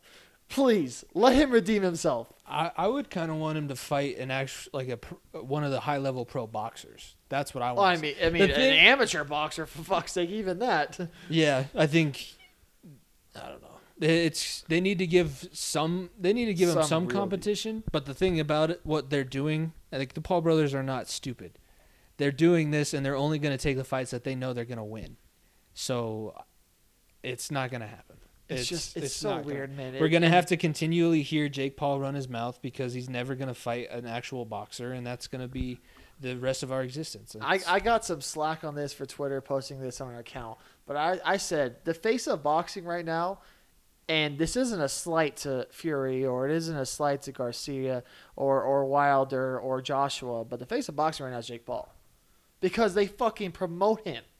Yeah. And they don't do shit for anybody. Triple G and Canelo and all these great fighters, no one hears anything about them. All you hear about is, there's a Triple G fight on? Well, let me know what the result is. No one buys the pay-per-views. No one bought the Jake Paul pay-per-view because everyone illegally streamed it with me. But people still tuned in because it's a shit show. And that's where we're at in boxing. It's so unfortunate. MMA is taking it over, and the UFC is doing the right thing. Look, everyone who thought that UFC lost because Ben Askren didn't win the fight is lying to themselves. Because first of all, Dana White fucking hates Askren. He's not a fan of Ben Askren. He said that for years now. And it's not like the MMA community said, "Okay, Ben Askren, go defend our honor against this YouTube guy." Everyone fucking knew. It was Askren's probably making an ass out of us. Yeah. And he's just. I really don't think that if he took a dive or not, I think Jake Paul probably knocks him out at some point. Yeah, 100%. I mean, look, I was watching the Gastelum-Whitaker fight above me at the same time, and luckily this fuck show ended before that one because they were on at the same time, and I could actually pay attention to a good fight. Shout out Robbie Whitaker with a great fight on Saturday night. But, man, UFC, it made me appreciate what Dana White's doing so much. Like Dana White is a genius, man. As much as he can be a dick, he's a fucking genius. It's strange how boxing is basically copying MMA of the early 2000s and just doing all the freak show fights now. Oh, you mean fucking WWE? We're turning into a WWE show. We are near that, Jimmy. We are seeing Frank Mir on a boxing card in fucking 2021. Yeah. How many steroids do you think Frank Mir is on? Oh, my God. Because he is still yoked. He got on a lot of steroids to fight Lesnar, and I just think he never got off of them. Oh my God, man! It's 2021, man. By the way, he was on those steroids when Carwin beat the crap out of him too. So got to throw that out there because Carwin is another one of those athletes from Colorado that we failed to mention last week. Sure, fuck yeah. People are loving the center of attention, by the way. I know. I mean, look, I'm just speaking facts over here. Colorado sports is on the rise. That's right. We're Colorado till we die. All right, now my bench warmer of the week. That's the easiest bench warmer of the week. Yeah, also, yeah. We went a little bit off there, but it was a good conversation. My bench warmer of the week is the New York Yankees because they're 5-10 with a -9 run differential, and I looked it up today. Their payroll is $202 million. Oh man, that's worth more than the Rockies organization currently. Yeah, and we're getting a -9 run differential out of it. I think that may be worse than ours. I don't know what ours is, but I think it's just it's either very similar because we've lost some games where it was like 4 runs. We haven't lost by like more than 10 runs. Yeah, I'm pulling it up now. It's neither of them are good. So yeah, the Yankees -9, the Rockies are -10. Dang it! Fuck! Come on, guys, gotta make up that difference. It's terrible. And the bad thing about both teams, they have really good pitching staffs. Their offense. I wouldn't say Rockies have really good pitching staffs, but it's not terrible. The Rockies pitching has been really good this year. It's been better. Yeah, it's been better. It's objectively really good. That's how it usually starts the year, and then people realize it's the Rockies, and we're playing at Coors Field. Yeah. That's true. So you gotta remember that. That's why Kyle Freeland's gonna come back at some point, and then it's gonna get worse. Ouch. Hey, sorry. Ouch. I love Kyle Freeland. But... All right, that's bench warmer of the week. I think we both had easy picks there. Let's get into our partnership segments. What's brewing? Presented by the High Alpine Brewing Company. Follow them at High Alpine Brew on Instagram and Twitter. Also like them on Facebook. Mine, I'll go first with this one. It's smoke screens in the NFL, and it's mainly because the draft.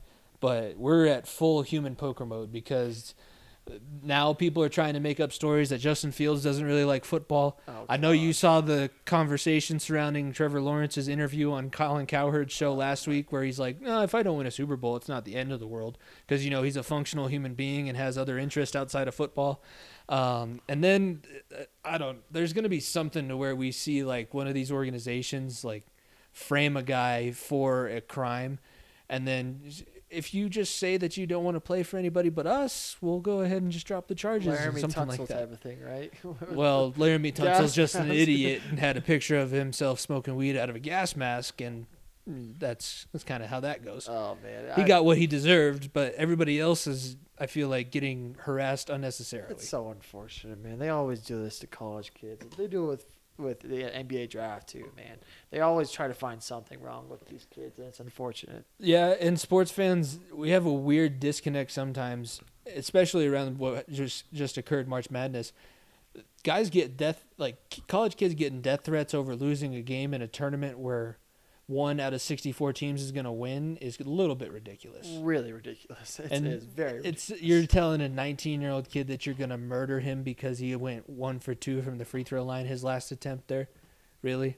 It's really Come on. Yeah. I know football in Alabama is religion, but we can take it a little bit less serious. Easy, yeah. Take a page out of Trevor Lawrence's playbook. It's not the end of the world if you don't win a Super Bowl. Exactly. Not many people win one. Your life does not. I mean, look. we're a sports show. We love talking sports, but our lives don't depend on fucking the Bengals winning the Super Bowl or the Broncos winning the Super Bowl. It'd be nice. It would be very very nice. Just a playoff game. It'd at be this very point. nice. But Give me one playoff game. But Jimmy and I are still going to sleep at night, and we'll still wake up the next morning and be just fine. So I'm still gonna watch sports no matter how. I said it at the end of my Bengals rant on one of the shows. I'm gonna talk myself into the fact. I'll save that because it's gonna come up here in a second. And what's brewing? Look, I'm not going to sit here and act like I know soccer, but I've been trying to follow this situation, and boy, this is fucking wild. Yeah. The European Soccer Super League. What in the hell is going on? So apparently, Stan Kroenke's ruining soccer. hey, the Americans are ruining soccer. So the top 12, or not even the top 12 teams, like some of these teams are not good this year, but It's the teams with the most money. the teams with the highest payroll, basically in all of Europe, are all creating a Super League. And they're all playing against another, which basically means fuck the English Premier League, which is the best soccer league in the world. It's basically the NBA, but it's soccer. And they are basically saying getting rid of all those best teams. You're taking the best players from Italy, Spain, not from Germany, because the German team said fuck you. Thank God. Thinking that the Germans aren't gonna thinking that they'll cross culturally mingle. Come on now. Yeah, Deutschland über alles, and then France was the other one that said no. But look, we are in a state where they're creating a Super League, and UEFA is so pissed about it that all those players are not going to be able to play in the World Cup. Mm-hmm. And you know what that means? That means we get no fucking Messi. We get no Ronaldo. We don't get – actually, Neymar plays for PSG, so we'll get Neymar. But we'll get – the best teams are going to be Germany and France, because everyone's going to fucking leave to their home country and be like, you know what? I'm done playing in this. Because those players, man, I'd be pissed. I would – because, look – I watch soccer every now and then, but whenever Germany plays Italy, it's on my TV because my mom's German, my dad's I Italian. was gonna say you got a little bit of an inner struggle going on. Exactly. Whenever they play each other, it's always on TV because that's just the way it is. Because there's no other sport where Germany and Italy play each other competitively. That's just the fact of the matter is. So whenever Germany plays soccer against Italy, it's on my TV. And when we have this scenario where teams think they're better than the rest of their leagues and that they're better than the UEFA and FIFA and all that, then it's just getting bad. The rich are getting richer and the poor are getting poorer. And we're not helping organizations do it at all. It's the best analogy I heard from it. It'd be like the Knicks, Bulls, Lakers, Clippers, Miami Heat, and Brooklyn Nets, all the top organizations left and said, fuck the NBA, let's create our own league and let all the lower tier organizations play each other and let's just make our own league. And say all the best teams, the higher markets play against one another. And that hurt the NBA so much. It's just not, man, it's not it. I can't believe I'm getting this passionate over soccer because, look, if I don't get to watch the World Cup in a few years and the U.S. doesn't have fucking Pulisic, Weston McKennie, and some of these other stars because they're playing in this fucking Super League and we don't make the World Cup, I'm going to be fucking pissed. Because all I need is fucking U.S. in the World Cup. That's all I want. And then Germany to win, obviously, too. But, I mean, that's pushing daisy. Pushing daisies. Like, come on. Like it's just abuse of power. These owners are doing it for themselves. They're not even doing it for the fans because the fans are pissed about it. Kroenke doesn't care about the fans. Doesn't care about fans at all. I mean, the players are – we are either going to see rebellion from the players' union because the players are going to be like, fuck that, I want to play for my country when the time comes, or we are going to see some of the worst soccer, like downfall of soccer in general. And although soccer isn't as big as it in the States as it in the rest of the world, soccer is the biggest sport in the world. Yeah, biggest sport in the world. And that's you're taking away the one good thing about soccer as how accessible it is, because all you need is a ball or something round that you can kick around, and you're taking that away from the sport. Seeing the outcry of the fans, I understand that at least, because I don't want something changed that doesn't need to be changed for something that's not going to benefit the sport that I love. That's not something that I want. If the NFL was going to do something like this, I would fight it tooth and nail. If And I'm saying it now. I think we both saying it now. We're backing with the fans of the soccer that don't want this to happen. All right, I'm sure insert name FC. Be sure to listen to them on Friday because they're gonna. Firing about that. They've had a few. I've started listening to some of their episodes. I don't get what they're talking about, but they're passionate about it. So be sure to tune in for them on Friday on the Unhinged Sports Network. But this is, I mean, it's a bad situation. It's very bad. Like I said, man, I hope they're able to figure something out. But 3 of the 4 teams in the Champions League semifinals are proposed to be in the Super League, and they're apparently on Friday. By Friday, they're going to kick them out and give the trophy to PSG, who wasn't invited to the Super League or whatever. Like soccer is in shambles. It's unfortunate. Like, look, everyone knows the FIFA corruption scandals and all the stupid shit that they've been through and all that dumb stuff. But this is just added insult and injury. Yeah, it's not good. Let's move on to Off the Hinges now, presented by the Unhinged Sports Network. Follow them on Twitter at Network Unhinged. And I'll let you go first for Off the Hinges. I mean, we went a little bit off the hinges on that one, but I'll go again with another off the hinges. Can we stop disgracing boxing? Like, for fuck's sake, make it legit. Like we are making it a joke. We are making people like not enjoy what boxing is. We are look. Snoop Dogg is entertaining. I'll listen to Snoop Dogg commentate just for the hell of it because I think it's entertaining. But like, come on, man. Oscar De La Hoya doesn't know what the fuck he's talking about. And Oscar De La Hoya was definitely high. He was high off a lot of things other than weed. But man, look, boxing that was the biggest shit show. Again, we are putting shit show on shit show on shit show. Excuse my language for saying shit 4 times in a row. But man, boxing is terrible, man, because now people are so accustomed to, man, fuck it, anybody can go box. I want to see fucking, well, this dude broke up with this dude or this girl, and this girl went off with that dude. Well, let's see them box. And that's just so disgraceful to the sport. Fucking just let them street fight. Don't disgrace the sport of boxing with this, because boxing is one of the most traditional sports in the world, and some of the greatest fighters, not only fighters but athletes of all time, have came from boxing, and now we're fucking having clowns like Jake Paul be the face of boxing. We had Muhammad Ali, we had Mike Tyson, we had Evander Holyfield. Now we have fucking Jake Paul. Come on. Not good. Not great. I'll go my Off the Hinges. The Bengals are making me lose my mind on the draft situation. I'm flip-flopping hardcore. One day I wake up, I want Penei Sewell. Another day I wake up, I want Jamar Chase. I wish that they would just let me know what they were going to do. Like, it would calm my anxiety a lot. I have not gotten what I wanted, though, from them drafting ever since I did my first mock draft on the radio. I wanted Frank Ragnow that year. He got drafted 1 pick before them. 1 pick. And we got stuck with Billy Price, who's probably not going to be on the team anymore. Ultimately, I'm going to talk myself into the Bengals being, this is going to work. This is all going to work, and they're going to win a playoff game this year. I'm going to get ready to get myself hurt again, and I'm going to get set up for another heartbreak. But the Bengals are driving me crazy right now. They're driving me off the hinges, so they had to be my Off the Hinges. That's not bad. I don't hate that one at all. That's Off the Hinges, presented by the Unhinged Sports Network. Nico, what's on your screen? I mean, it's Usman Masvidal this weekend, right? Usman Masvidal too. That's pretty easy. I'm very, very excited for it. I think we get basically a full packed place, or we have 15,000, so it should be fun. Yeah.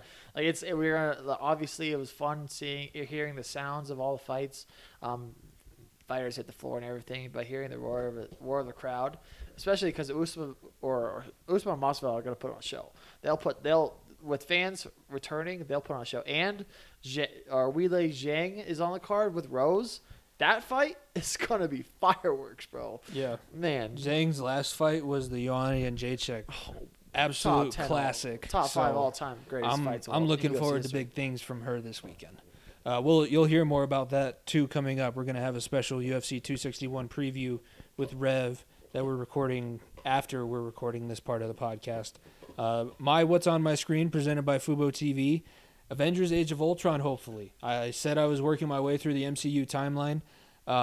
And if you're the day that you're listening to this, Wednesday, if you're listening live on the Unhinged Sports Network, unhingedsn.airtime.pro, hopefully I'll be watching Avengers Age of Ultron, because I'm at Guardians of the Galaxy 1, and then I got to go through Guardians of the Galaxy 2, and then I'm at Age of Ultron. But so far, I've enjoyed most of them. First Avenger is probably my least favorite. I think that's the worst one of the MCU so far. I don't know about that, but I would maybe have say, I gotten to one that you think is worse? I would say that Thor: The Dark World wasn't that great either. I didn't mind that one. I would have said Hulk just because of the character switch and what he was like, how different he is from the rest of the timeline. That was the thing. That's the only one that's, to me, no. I'm only going strictly based off the Disney Plus timeline, so the Hulk wasn't actually in there. Okay. But I agree that the Hulk was not a great movie. But I think that they really didn't do what they could have with the first Avenger. It could have been a lot better. That's fair. Especially with how good the Winter Soldier was. Because Yeah. I just finished that one today. That was basically a James Bond movie with a superhero. True. Very true. All right. That's what's on our screen presented by Fubo TV. Be sure to use all the links to our partners in our bio at FEOTB Pod, all of our social medias. Let's go now get into our segments so we can get to Rev and the UFC 261 preview. Beats of the week. My first beat of the week, I'm going with some NFL draft beats. Rashawn Slater to be the first offensive lineman drafted is plus 270. Oh, so now you're full of words. No. This week, right? Take it down, ladies and gentlemen. I'm not fully switching. I do think that Penei Sewell should be the first offensive lineman drafted. But the things that I've been hearing, and there is a lot of good talk about Rashawn Slater, especially the Chase Young film and then him playing in the Big Ten really well this past year, again for Northwestern. There's some rumblings that make it plus 270 a little bit too hard to pass up. That's fair. My first one, I'm picking Rose to beat Zhang. Plus 154, Rose, Thug Namajunas. Rose Namajunas, she's an absolute animal. Thug Rose. Yeah, Thug Rose. I'm picking her. It's like I said, I think that's gonna be fight of the night. It's gonna be a lot of fun. You can definitely hear about that more here in a little bit. Yeah, and that's one of the best UFC calls recently, where Namajunas gets the knockout and all DC does is Thug Rose. Yep. Thug Rose. Another NFL draft beat for me. Travis Etienne to be the first running back drafted, plus 150. Najee Harris is the favorite, and Etienne is the next best odds. People forget about what Etienne did at Clemson. He's one of the all-time leading rushers in ACC history, and he is the all-time, I think, yardage leader for Clemson football in the 4 years that he was there. So didn't have a great season, but I think that he could be, if he's used right in the NFL, he could be pretty dangerous, like a Reggie Bush type. Yeah, Etienne at one point, like preseason, he was projected lottery pick, top 15 pick, and a Heisman finalist projected at the beginning of the season as well. Didn't have a great season, like I said, but he does have that Reggie Bush type skill set. Yeah. So it could be interesting for some team. I'm hoping the Bengals somehow luck out and get him. But that's plus 150 for him to be the first running back drafted. For me, my next one, man, I'm going baseball over here. White Sox to win the AL Central. They have the second best odds. The White Sox have been on a tear, man. Look, Tim Anderson, stud. Rodon just threw a no-hitter. Yep, the guy who threw a no-hitter. Keuchel has been pitching very well. They're a pretty fun baseball team to watch. They're the Bears Chicago team, that's for sure. Yeah. They're plus 120 right now to win the division. The Twins have the best odds right now, plus 105 to win the division. So it's very close. But the White Sox, I think, could be a team that could be World Series bound, honestly. Yeah, and they just they have the second most no-hitters as a team, and they're 3 behind the Dodgers. But that guy Rodon, who just threw the last one, that was the 20th no-hitter in franchise history for the White Sox. That's crazy. Yeah, be sure to check out the High Heater on Thursdays. That's where I picked up that stat. Kelsey does a good job of finding some of the more obscure stats. Baseball has a lot of those. But now, my last beat of the week, Chris Weidman to win by points over, I can't remember who he's fighting this week. But for him to win the fight by points is plus 210. He's the favorite money line-wise. But if you add in that stipulation where he wins a decision, it's a pretty good return. And I don't think he's not as good as he was when he was the champion, obviously. But he's still good enough that you can kind of rely on him to have a good showing. He's fighting Uriah Hall. So Uriah Hall's been around the league for a few years now, or around the. Yeah, Uriah Hall has that crazy knockout from the Ultimate Fighter series, the spinning back kick. That's where he's known for, and he's explosive. But I think Weidman's going to be too smart to get caught in something explosive, and it's going to go the distance. Weidman's going to wrestle him. plus 210. It's not the same Weidman from a few years ago. Let's put it that way, first of all. But I mean, It's he's still also not a not- bad fighter. It's also not the Uriah Hall that threw that That's true. spinning back kick. That's very true. My last beat of the week, I mean, I talked about him a little bit earlier, but Julius Randle, most improved player. Bet your house, bet all your money you have on this because it is a guarantee. Minus 420, most improved player, Julius Randle.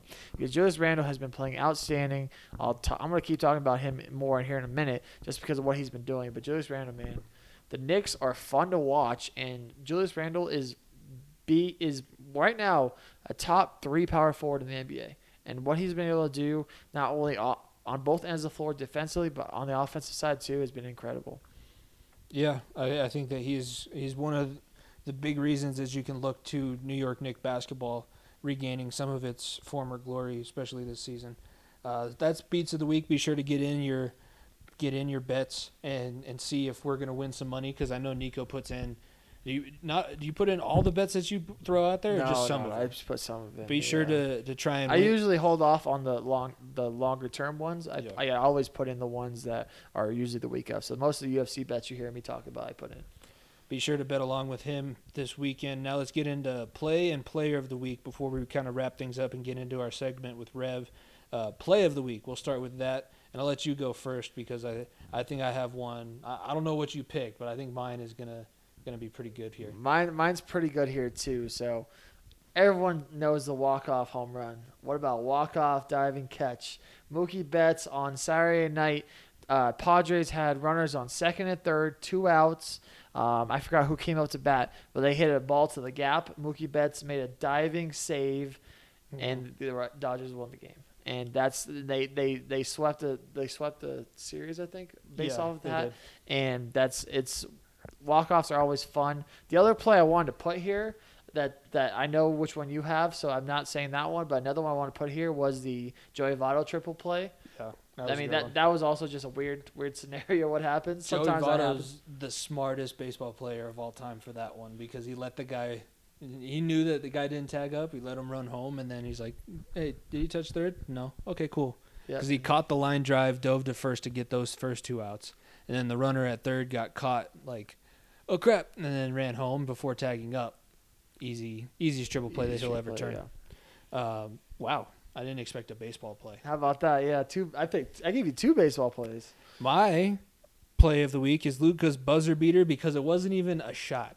It's one of the shots that when you're playing by yourself and you're like, oh, 5, 4, 3, last shot, 2, and then it clanks off. Oh, it's 2 seconds back on the clock. No. Just throws it up one hand, just lobs it up there. And he jumped from the 3-point line basically to the free throw line. Not that far, but he pretty far for a guy of his stature. White guy? Yeah, for a white guy. Yeah, I didn't want to say it, but you said it. For his stature. And he's a Serbian? Slovenian? Slovakian? Slovenian. Because Jokic is Serbian. Yeah, Jokic is Serbian. And he's a Slovenian guy. Everybody knows he's white. That's true, yeah. But Luka, that was a fantastic game. The only reason why I totally forgot about that one is because it was earlier last week. Yeah. And the baseball plays were just top of my mind this past weekend. So. No, and I put in here too that he's 22 and winning NBA games like this. Yeah. So look out, world. Let's go now to player of the week. My player of the week, Shane Bieber. Not that Bieber, Shane Bieber of the the Indians. We saw the other Bieber this weekend too. Yeah, he's good, but he's loving the fact that Jake Paul's the face of boxing.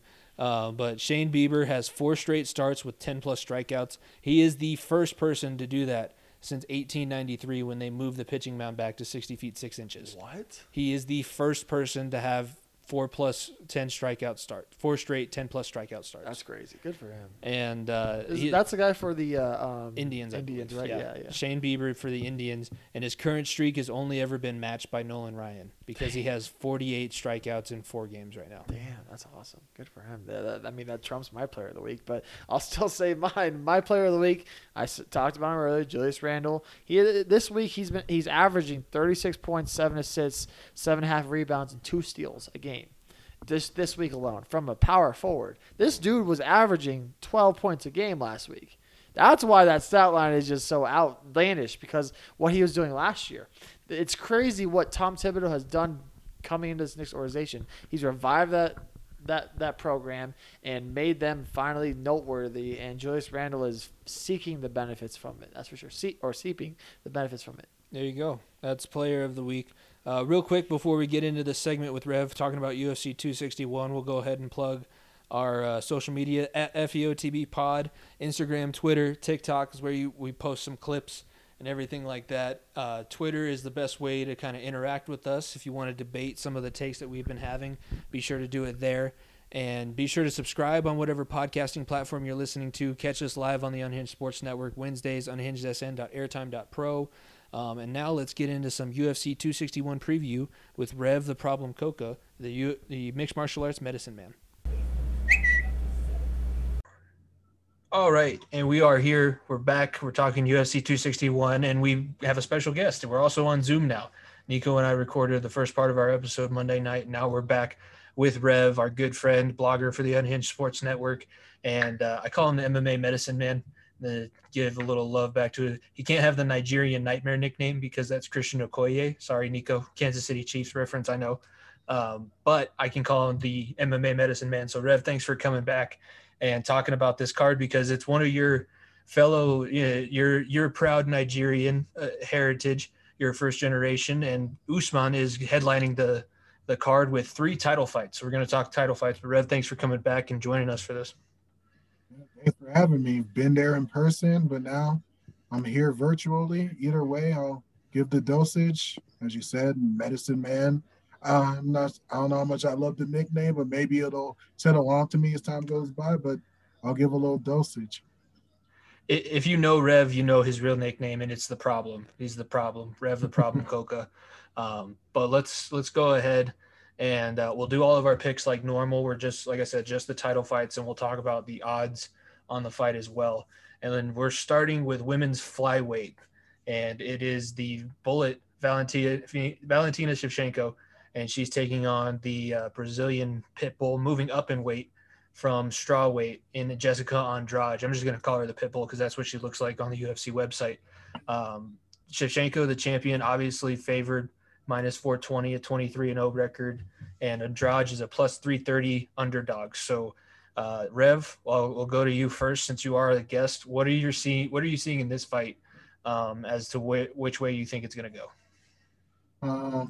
Something that I think will make this matchup more challenging for Shevchenko compared to the other matchup she's had defending her belt at flyweight is just the lack of a strong physical advantage she has over Andrade. Whereas you look at the other matchups, for the most part, she can kind of just sit out at range, fight at a calm, relaxing pace. Then the moment the opponent gets close, she just grabs a body lock and just kind of just ragdolls her opponent. Just enjoys that physical advantage. But someone like Andrade, where that strength translated at 135 for the most part, it translated well at 115. And we saw Andrade's debut against Chikagian with a TKO with a body punch that power is going to translate there too. So something that's going to make this interesting is just the fact that Andrade could go power for power with Shevchenko and that she's a physical freak in her own. So it's going to be a lot more even of a matchup than what Valentina's used to. Yeah, and I think one thing to point out here is that the physical size difference is there. Shevchenko's 5'5", Andrade is 5'1", and I'm going to look here at the reach. Andrade has a 4.5-inch reach disadvantage. But Nico, what are you thinking for this flyweight fight? And do you like the line here, plus 330, with Andrade kind of carrying that big puncher's power?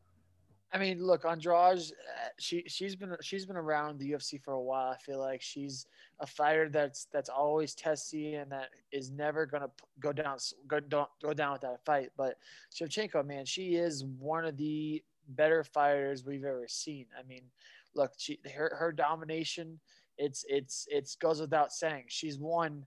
I believe I count how many of this. Her last loss was against Amanda Nunes. Her last two, excuse me. She hasn't lost since 2010 against Liz Carmucci, and outside of someone other than Amanda Nunes. That's domination. Those wins include against Joanna Jędrzejczyk, the wins against Jennifer Maia, the Holly Holmes. She has gone, Julia Pena. I mean, look, she has gone through whoever she has wanted to outside of the greatest women's UFC fighter, maybe even close. You can argue about her Amanda Nunes being one of the greatest MMA fighter of all time, and it's very very tough to bet against Shevchenko just because of her domination. But Andrade, her Brazilian background, Brazilian Jiu-Jitsu background, I feel like she may have the strength to possibly power her way onto the ground. But when it comes to Valentina Shevchenko, her kickboxing is just world class. She is going to come out striking. She's going to come out swinging, and she's not going to give Andrade her veteran prowess is going to make sure that Andrade doesn't get into her game plan. And that's what Andrade has to do. Because look, getting your winning title fights as an underdog, especially this big, when it's minus 220, you said, Jimmy, or 420. 420. Oh my God, minus 420 for Chico. I mean, those are Too high. wide. Yeah, it's a little too wide. It's a little disrespectful, Andrade, but I think that's just more credit to Valentino. But I'm leaning towards Shevchenko just because the domination. But I think this is going to be a fight that is not going to be one of her quicker ones because I mean, most of Shevchenko's wins, 3 out of the last 5 have been unanimous decisions. 2 of those were KOs against Aya and Chukagin. So I think this may be another unanimous decision where she tries to weigh her down a lot more. Yeah, one thing I will point, like the main thing that I wanted to bring up with the reach is Valentina Shevchenko's kickboxing background. She has over 100 plus pro kickboxing fights, and she's trained it all over the world. She's really, I mean, if it wasn't for Amanda Nunes, she would probably be a good pick to be the next face of women's MMA. She speaks a bunch of different languages, and she looks, she's somebody that you would be able to put up on a billboard and say this is what the product is. She translates well to an audience. That kickboxing reach and length and understanding of timing. Andrade is a striker, but she's much more of a brawler, boxer type striker than really a disciplined kickboxing fighter. So I lean a little bit more towards Shevchenko. I think that Andrade has a good chance of landing something big at some point in a 5-round fight. Well, one other thing that I think is fair to say, the 2 most exciting title fights on this card of the 3 are probably going to be the women's fights. So Shevchenko Andrade is going to be a barn burner in the fight we're going to talk about next. But Nico went Shevchenko. I think I'm going Shevchenko. Rev, who are you picking in the fight? I'm also going with Shevchenko here. Ultimately, I just think that she's a little bit more technical, whereas Andrade is powerful, but sometimes she'll chase after opponents and kind of aggressively look to close the distance and look for shots in the pocket or to get the clinch and slam her opponents. But when that happens, she's usually getting clipped off the back foot. And that's something Shevchenko does really well. She'll keep her distance. She'll pick you apart on the way in. And for the people who are looking at prop bets, perhaps the Shevchenko knockout might be something you should be looking for because with Andrade's aggression, she might just walk into a head kick. So that's always there. But I'm going with Shevchenko. Yeah, for that prop bet as well, since 3 of her last 5 victories for Shevchenko have been decisions, those prop bets for the finishes are going to be bigger rewards, probably bigger odds. I'm not looking at FanDuel right now to actually say that for certain, but it would be something interesting to look at. So clean sweep for the bullet, Polish Power. Here we go. And now we're moving on to the women's strawweight fight. And this one, Nico and I said it in the part of the episode that you guys have heard already. This is probably going to be fight of the night. The last time Weili Zhang was in the octagon, which seems like forever ago, is actually before the pandemic started in America. It was already going on in China. She had a pretty wild training camp to get to that fight, but her fight against Joanna Jędrzejczyk, everybody remembers the hematoma that was on top of Joanna's head, looked like an alien had, embedded herself into her brain. But it's the first time we get to see the whirling dervish Weili back defending her title against Thug Rose Namajunas. That's all you really have to say. So big names coming into this fight, especially for this strawweight division that people were uncertain where it was going to go after Joanna dropped the title. So Nico, I'll go to you first. What are you seeing in this fight between Weili Zhang and Rose Namajunas? I mean, look, that's one of my favorite fights I've ever seen out of MMA. I mean, what Zhang and Joanna was able to do is just incredible. And I think we have part 2 right here. I think between Zhang, Rose, and Joanna, I think all 3 are very, very similar in their levels, like in how good they are. There's not necessarily one that, I mean, Joanna was that for a long time, but now I think all three can kind of just go back and forth with one another. When it comes to the styles of this fight, Zhang Weili is gonna stand up and box the hell out of it. She's gonna come out swinging just like she did against Joanna and try to set the tone there. When it comes to Rose, she may try to do a little more jiu-jitsu, may try to come up a little bit, may try to wrestle a bit more, but I expect her to stand in there too. I expect her to come out swinging as well. Both women are fighters that have been in moments where they've been knocked down or they've been either maybe losing a round, maybe losing early round, but they still can fight their way back. This is not a fight that maybe, I mean, now that I'm saying this is probably going to be wrong, but I mean, this is not a fight I don't see first round, second round. I see maybe a girl or one of these women getting a KO or TKO in the fourth or fifth, or I see unanimous or not unanimous, or you see it go to the cards, because one of these, neither one of these women are going to be able to get put away like that. It's not like they're going to stand in there and be like, I'm going to give up. Both women, either one's going to tap out to some submission, probably be Rose if that happens, or it's going to go the distance or near the distance, because both these women, like I said, they have some of the best chins in the women's division, and they're going to come out and make sure that they put on a show. Yeah, Weili Zhang is just a physical specimen too, and she is a striker by discipline, but she's pretty much perfected sprawl and brawl. She is nearly impossible to take down, so that's going to pose problems, because Namajunas, she's good with jiu-jitsu, but it's much more of a defensive jiu-jitsu. It's not a take you down and then put the strangleholds on you.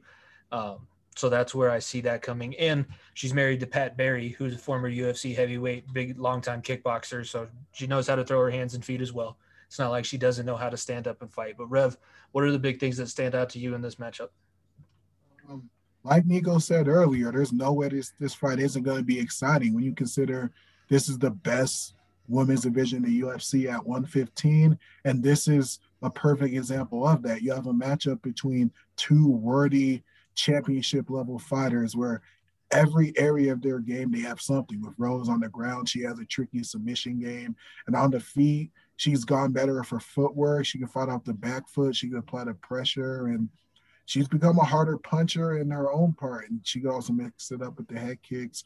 As for Weili, she's become a very comfortable striker. She's become very comfortable with exchanging in the pocket with her hands. And even on the ground, she's shown bits and flashes. She's shown some ground and pound. She has a submission finish, I believe, over Jessica Aguilar, who's a credential grappler in her own. So we got a matchup between two very well-rounded mixed martial artists who fight at a very high pace. I believe both fighters land at least over 4 significant strikes a minute, so they keep a high pace. They're very well-rounded, and there's no way this fight's going to disappoint. So it's just going to be interesting to see how everything plays out in this matchup. Who has the advantages in the grappling and the stand-up and then all those things. Yeah, this is fireworks for sure. Looking at the line here from, I believe it's William Hill Sportsbook that ESPN gets their betting lines from. Plus 160 for Rose as the underdog. Weili minus 190 coming off that year-plus layoff. Namajunas, she obviously did what people thought was impossible and beat Joanna for the title, and nobody thought that was going to happen. But then lost to Andrade. She came back and avenged that loss. I really think that we're in the Weili era, so it's difficult for me to go against picking her for this fight. And at minus 190, I think we talk about Andrade getting disrespected in the last fight. This is just a lot of respect shown for Namajunas. This could easily be a bigger line. I think physicality and where these two fighters are in their career, for that reason, I'm going to say that Weili is going to defend her title, and we're going to see another classic in this strawweight division, but I do see Weili walking away with it. I don't see split decision. I see more of like a late 5th round stoppage, just because it's similar to the Gaethje Ferguson fight where the referee's just like, tired of seeing you get punched in your face. I'm sorry. Let's go home and let's get you some ice bags and everybody goes home happy. So I'm going with Wei Li. Nico, who are you picking in this fight?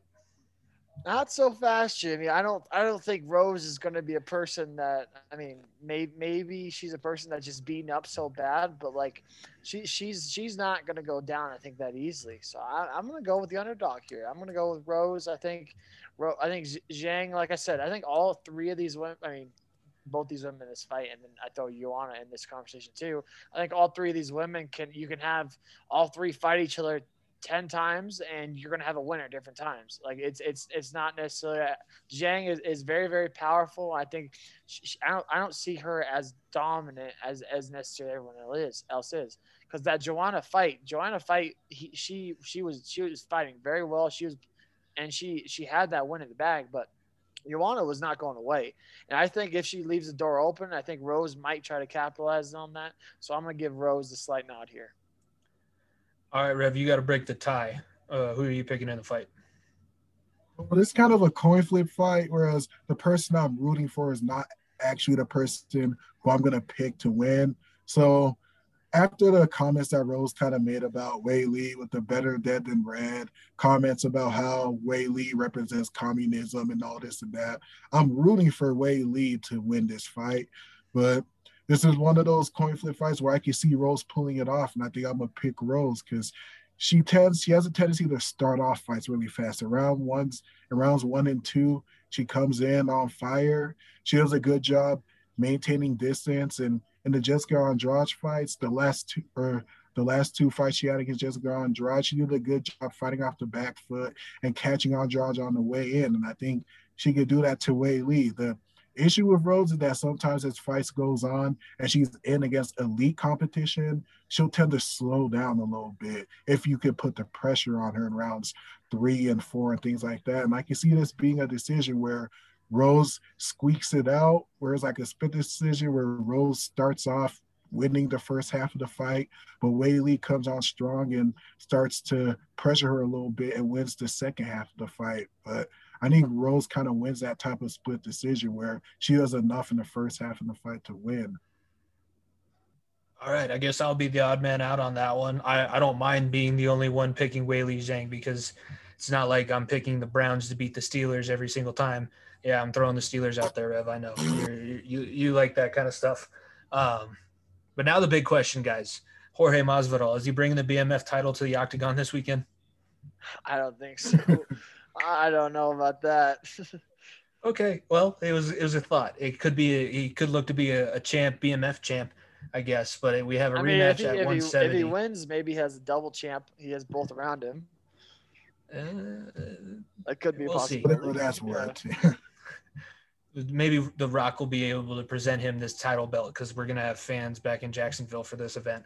But let's get serious. Even though I think this is probably the least entertaining and most one-sided of these 3 title fights. Kamaru Usman, 18-1-0, pretty much the dominant welterweight champion of this era. We've seen the Matt Hugheses, the GSPs. You can say Tyron a little bit, but Kamaru has really taken that belt and ran with it. And he is now going up against the guy who used to fight in Kimbo's backyard circuit, Jorge Masvidal, Mr. Two-Piece in a Soda, knocked out Ben Askren. Is that still the fastest UFC KO in history, right? I think it beat McGregor by like a second. Yeah, it beat McGregor. I think the Masvidal one was like 9 seconds, and Conor was like 11. I think knocking out Ben Askren is beginning to lose its value as the days go on. That's also true. I was gonna say that. I mean, Askren lasted just a little bit longer against Jake Paul, so he's improving on the feet. That's what we'll say. But yeah, this fight, I already gave my thoughts on it, and it's pretty easy. I mean, to see who I'm gonna pick in this one. I'm just gonna go out and say it. I'm picking Kamaru to defend this title. It's minus 420 plus 330 odds again, and I think this one might be legit. This is one of the more underdeserved title fights that I can remember being just given to somebody based on the name. You can say that there's not really anybody else that could. I mean, Leon Edwards is kind of sitting there like, hey, what's going on? Why can't I get a title fight? So I get why they did it, but I think this is going to be a beatdown. I see Kamaru dominating and getting a stoppage similar to the Colby Covington fight. But I'll let you guys go now. And Rev, I'll let you go first. What do you see happening, and who are you picking in this one?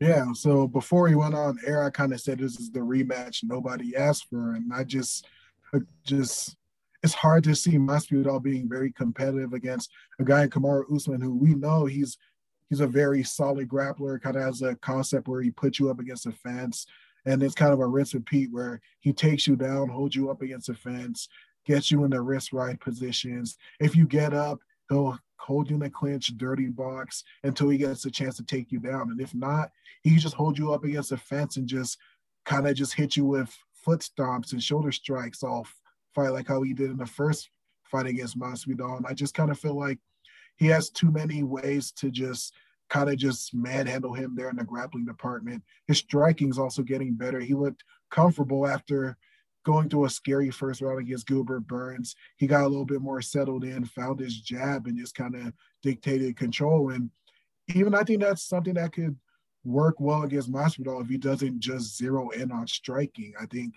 he's fighting more discipline. He's working behind the jab. And if he fights in spurts on the feet and then mixes it in with the takedowns and clinch control, there should be no reason why Usman doesn't get at least a 50-45 and maybe even 44 or 43 on some scorecards.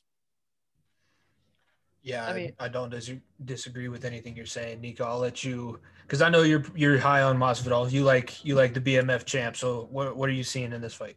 So, okay, yes, this is the rematch no one asked for, but this fight, like, look, the first time they fought, they saved the first UFC the biggest first UFC pay-per-view card back, because it was the first fight on Fight Island back in the summer of last year. And at the time, Gilbert Burns and Usman were the main event, and Burns contracted COVID, and we had a situation where Masvidal had to take 11 days notice. And yes, for any fighter, it does not matter who you are, 11 days notice for a fight to cut that much. And then you have to quarantine for at least more than half of those days, then go travel to a different country that you wasn't already planned for. Look, I'm not making excuses, but Usman dominated the first matchup, but Usman knew what he had to do because he knew Masvidal wasn't going to last outside of one round. He knew that if I backed him up against the wall, up against the fence for all 5 rounds, that I will easily win a unanimous decision. And to me, that's weak. Honestly, it was a weak move. He has fought a lot better. The Gilbert Burns fight was absolutely amazing, what he did to him. But that was a weak move. He was kind of dodging Usman a little bit, in my opinion. He knew how to win the fight, and he knew exactly what he needed to do the first time. This second time, I need Usman to not do that again. Usman, if Usman does what he did against Gilbert Burns to Masvidal, I'll be like, you know what? I could throw his hat into the ring of some of the greatest welterweights of all time. If he says, Masvidal, I'm just going to back you up against the fence and then control you the whole for 25 minutes, then he's not it to me. He's just not. Because Masvidal is going to try to stay out of the box. He's going to be more prepared because he's had a full camp. He's going to be more aware of the situation. I am almost positive that he has worked on his takedown defense at least every other training session, I hope, because that's exactly what he's going to have to be doing all fight. But I hope that this is a good fight. Like I said, I'm going to be rooting for Masvidal because I think he's a very entertaining fighter, and I love his charisma and what he can do. Do I think he's going to win? No, because I think Usman will do the exact same thing. I think Usman's just going to control him, and I think that's just going to be the end of it. I don't want it to go 5 rounds, but I feel like it's going to. I hope that Usman comes out and just fucking swings and does what he did against Burns, where he was actually rocked in the first round, and then the second round he's like, "Fuck you, I'm actually still the champ," and then he came out and dominated his presence. I'd hope we see a similar situation to the Gilbert Burns fight here. I hope that maybe Masvidal comes out, punks him a few times. Usman wakes up and be like, fuck, this guy actually had a full camp. And then he locks in, takes it seriously. And we see the Nigerian Nightmare that we know and love. from Usman. So I am going to be rooting for Masvidal because I want a good fight and I like the upsets. I'm gonna root for Masvidal, but Usman's gonna win. And I'd settle for a Colby Covington fight performance from Masvidal as well, because that fight was really entertaining when he stopped him in the 5th round, broke his jaw early on in that fight too. It's going to be a fun card. It's 3 title fights. It's always fun. And the pay-per-views, you can say what you want about some of the fight night cards. I think they've been still pretty entertaining. The pay-per-views have been nothing but fireworks the past three times. I think the past 260, you mean, Jimmy? I'm going back to UFC 1. They've all been entertaining. I said past 3. I know. Entertaining. They're all entertaining. They are all entertaining. But Rev, thank you for coming back on, and go ahead, tell the people where they can find you, because you are blogging for the Unhinged website, but you're also a pretty fun follow, especially if you're an MMA fan on Twitter, and you've been in a couple beefs with some UFC heavyweights. You can kind of find my random tidbits of thoughts, whether it's Instagram or Twitter, at RevKoka, REVKOKA. RevKoka. You can find me there, IG, Twitter, wherever. Be sure to follow him, and be sure to check out the blogs being written at unhingedsn.com by all 3 of us. Nico's been writing a lot of NBA blogs, and if you're a big Denver sports fan, you're going to be enjoying the one that he's putting out tomorrow as you're listening to this, because he's got something in mind for the Jokic for MVP campaign. I got a lot of things that I got to get off my mind. I'll just put it that way. You got me defending him on Twitter to other accounts too, so it's not like nobody's drinking the Kool-Aid. Follow the podcast on Twitter at FEOTB Pod. You can listen to us premiere on the Unhinged Sports Network every Wednesday from 1 to 3 p.m. Eastern, and we're available on demand right afterwards. This is also a YouTube clip on our channel. Be sure to subscribe if you're watching there, and catch all the other clips that we're putting out, because we put out 2 clips a week, and then we're starting to put out some highlight videos of the stuff we're actually going out and doing. We have our golfing outing highlights up there, and our Team Far End Men's Rec League highlights, where Nico's got a little bit of a splash to his 3-point shot sometimes. Jeremy also had some good Shooter. I even make the video. You got to watch all the way till the end. But that's pretty much everything. Follow our Unhinged Sports Network at Network Unhinged on Twitter, UnhingedSN on Instagram, and the link to listen live 24/7, unhingedsn.airtime.pro. But for that, this has been Far End of the Bench, episode 37. Thank you, Rev, for joining us again. And for myself and Nico, we'll see you guys next week. Peace. This is a dollar bill beat. Was it the money that made me a savage? Popping them perks and I made it a habit. Towing them pictures and serving them addicts. That was exciting to me. I'm so excited to be. Started with nothing, we had to inspire the beat. Elephants looking at me. I'm getting to it, feel like the man. I got the plan. I call the shooters, they out with the van. Play with the squad, get pop like a sand. Pop like a perk, I'm going ham. I'm going crazy. I'm sticking up for niggas. That music, I look a sand. I'm in the kitchen, compressing the bird. Take out the 9 and I sell it.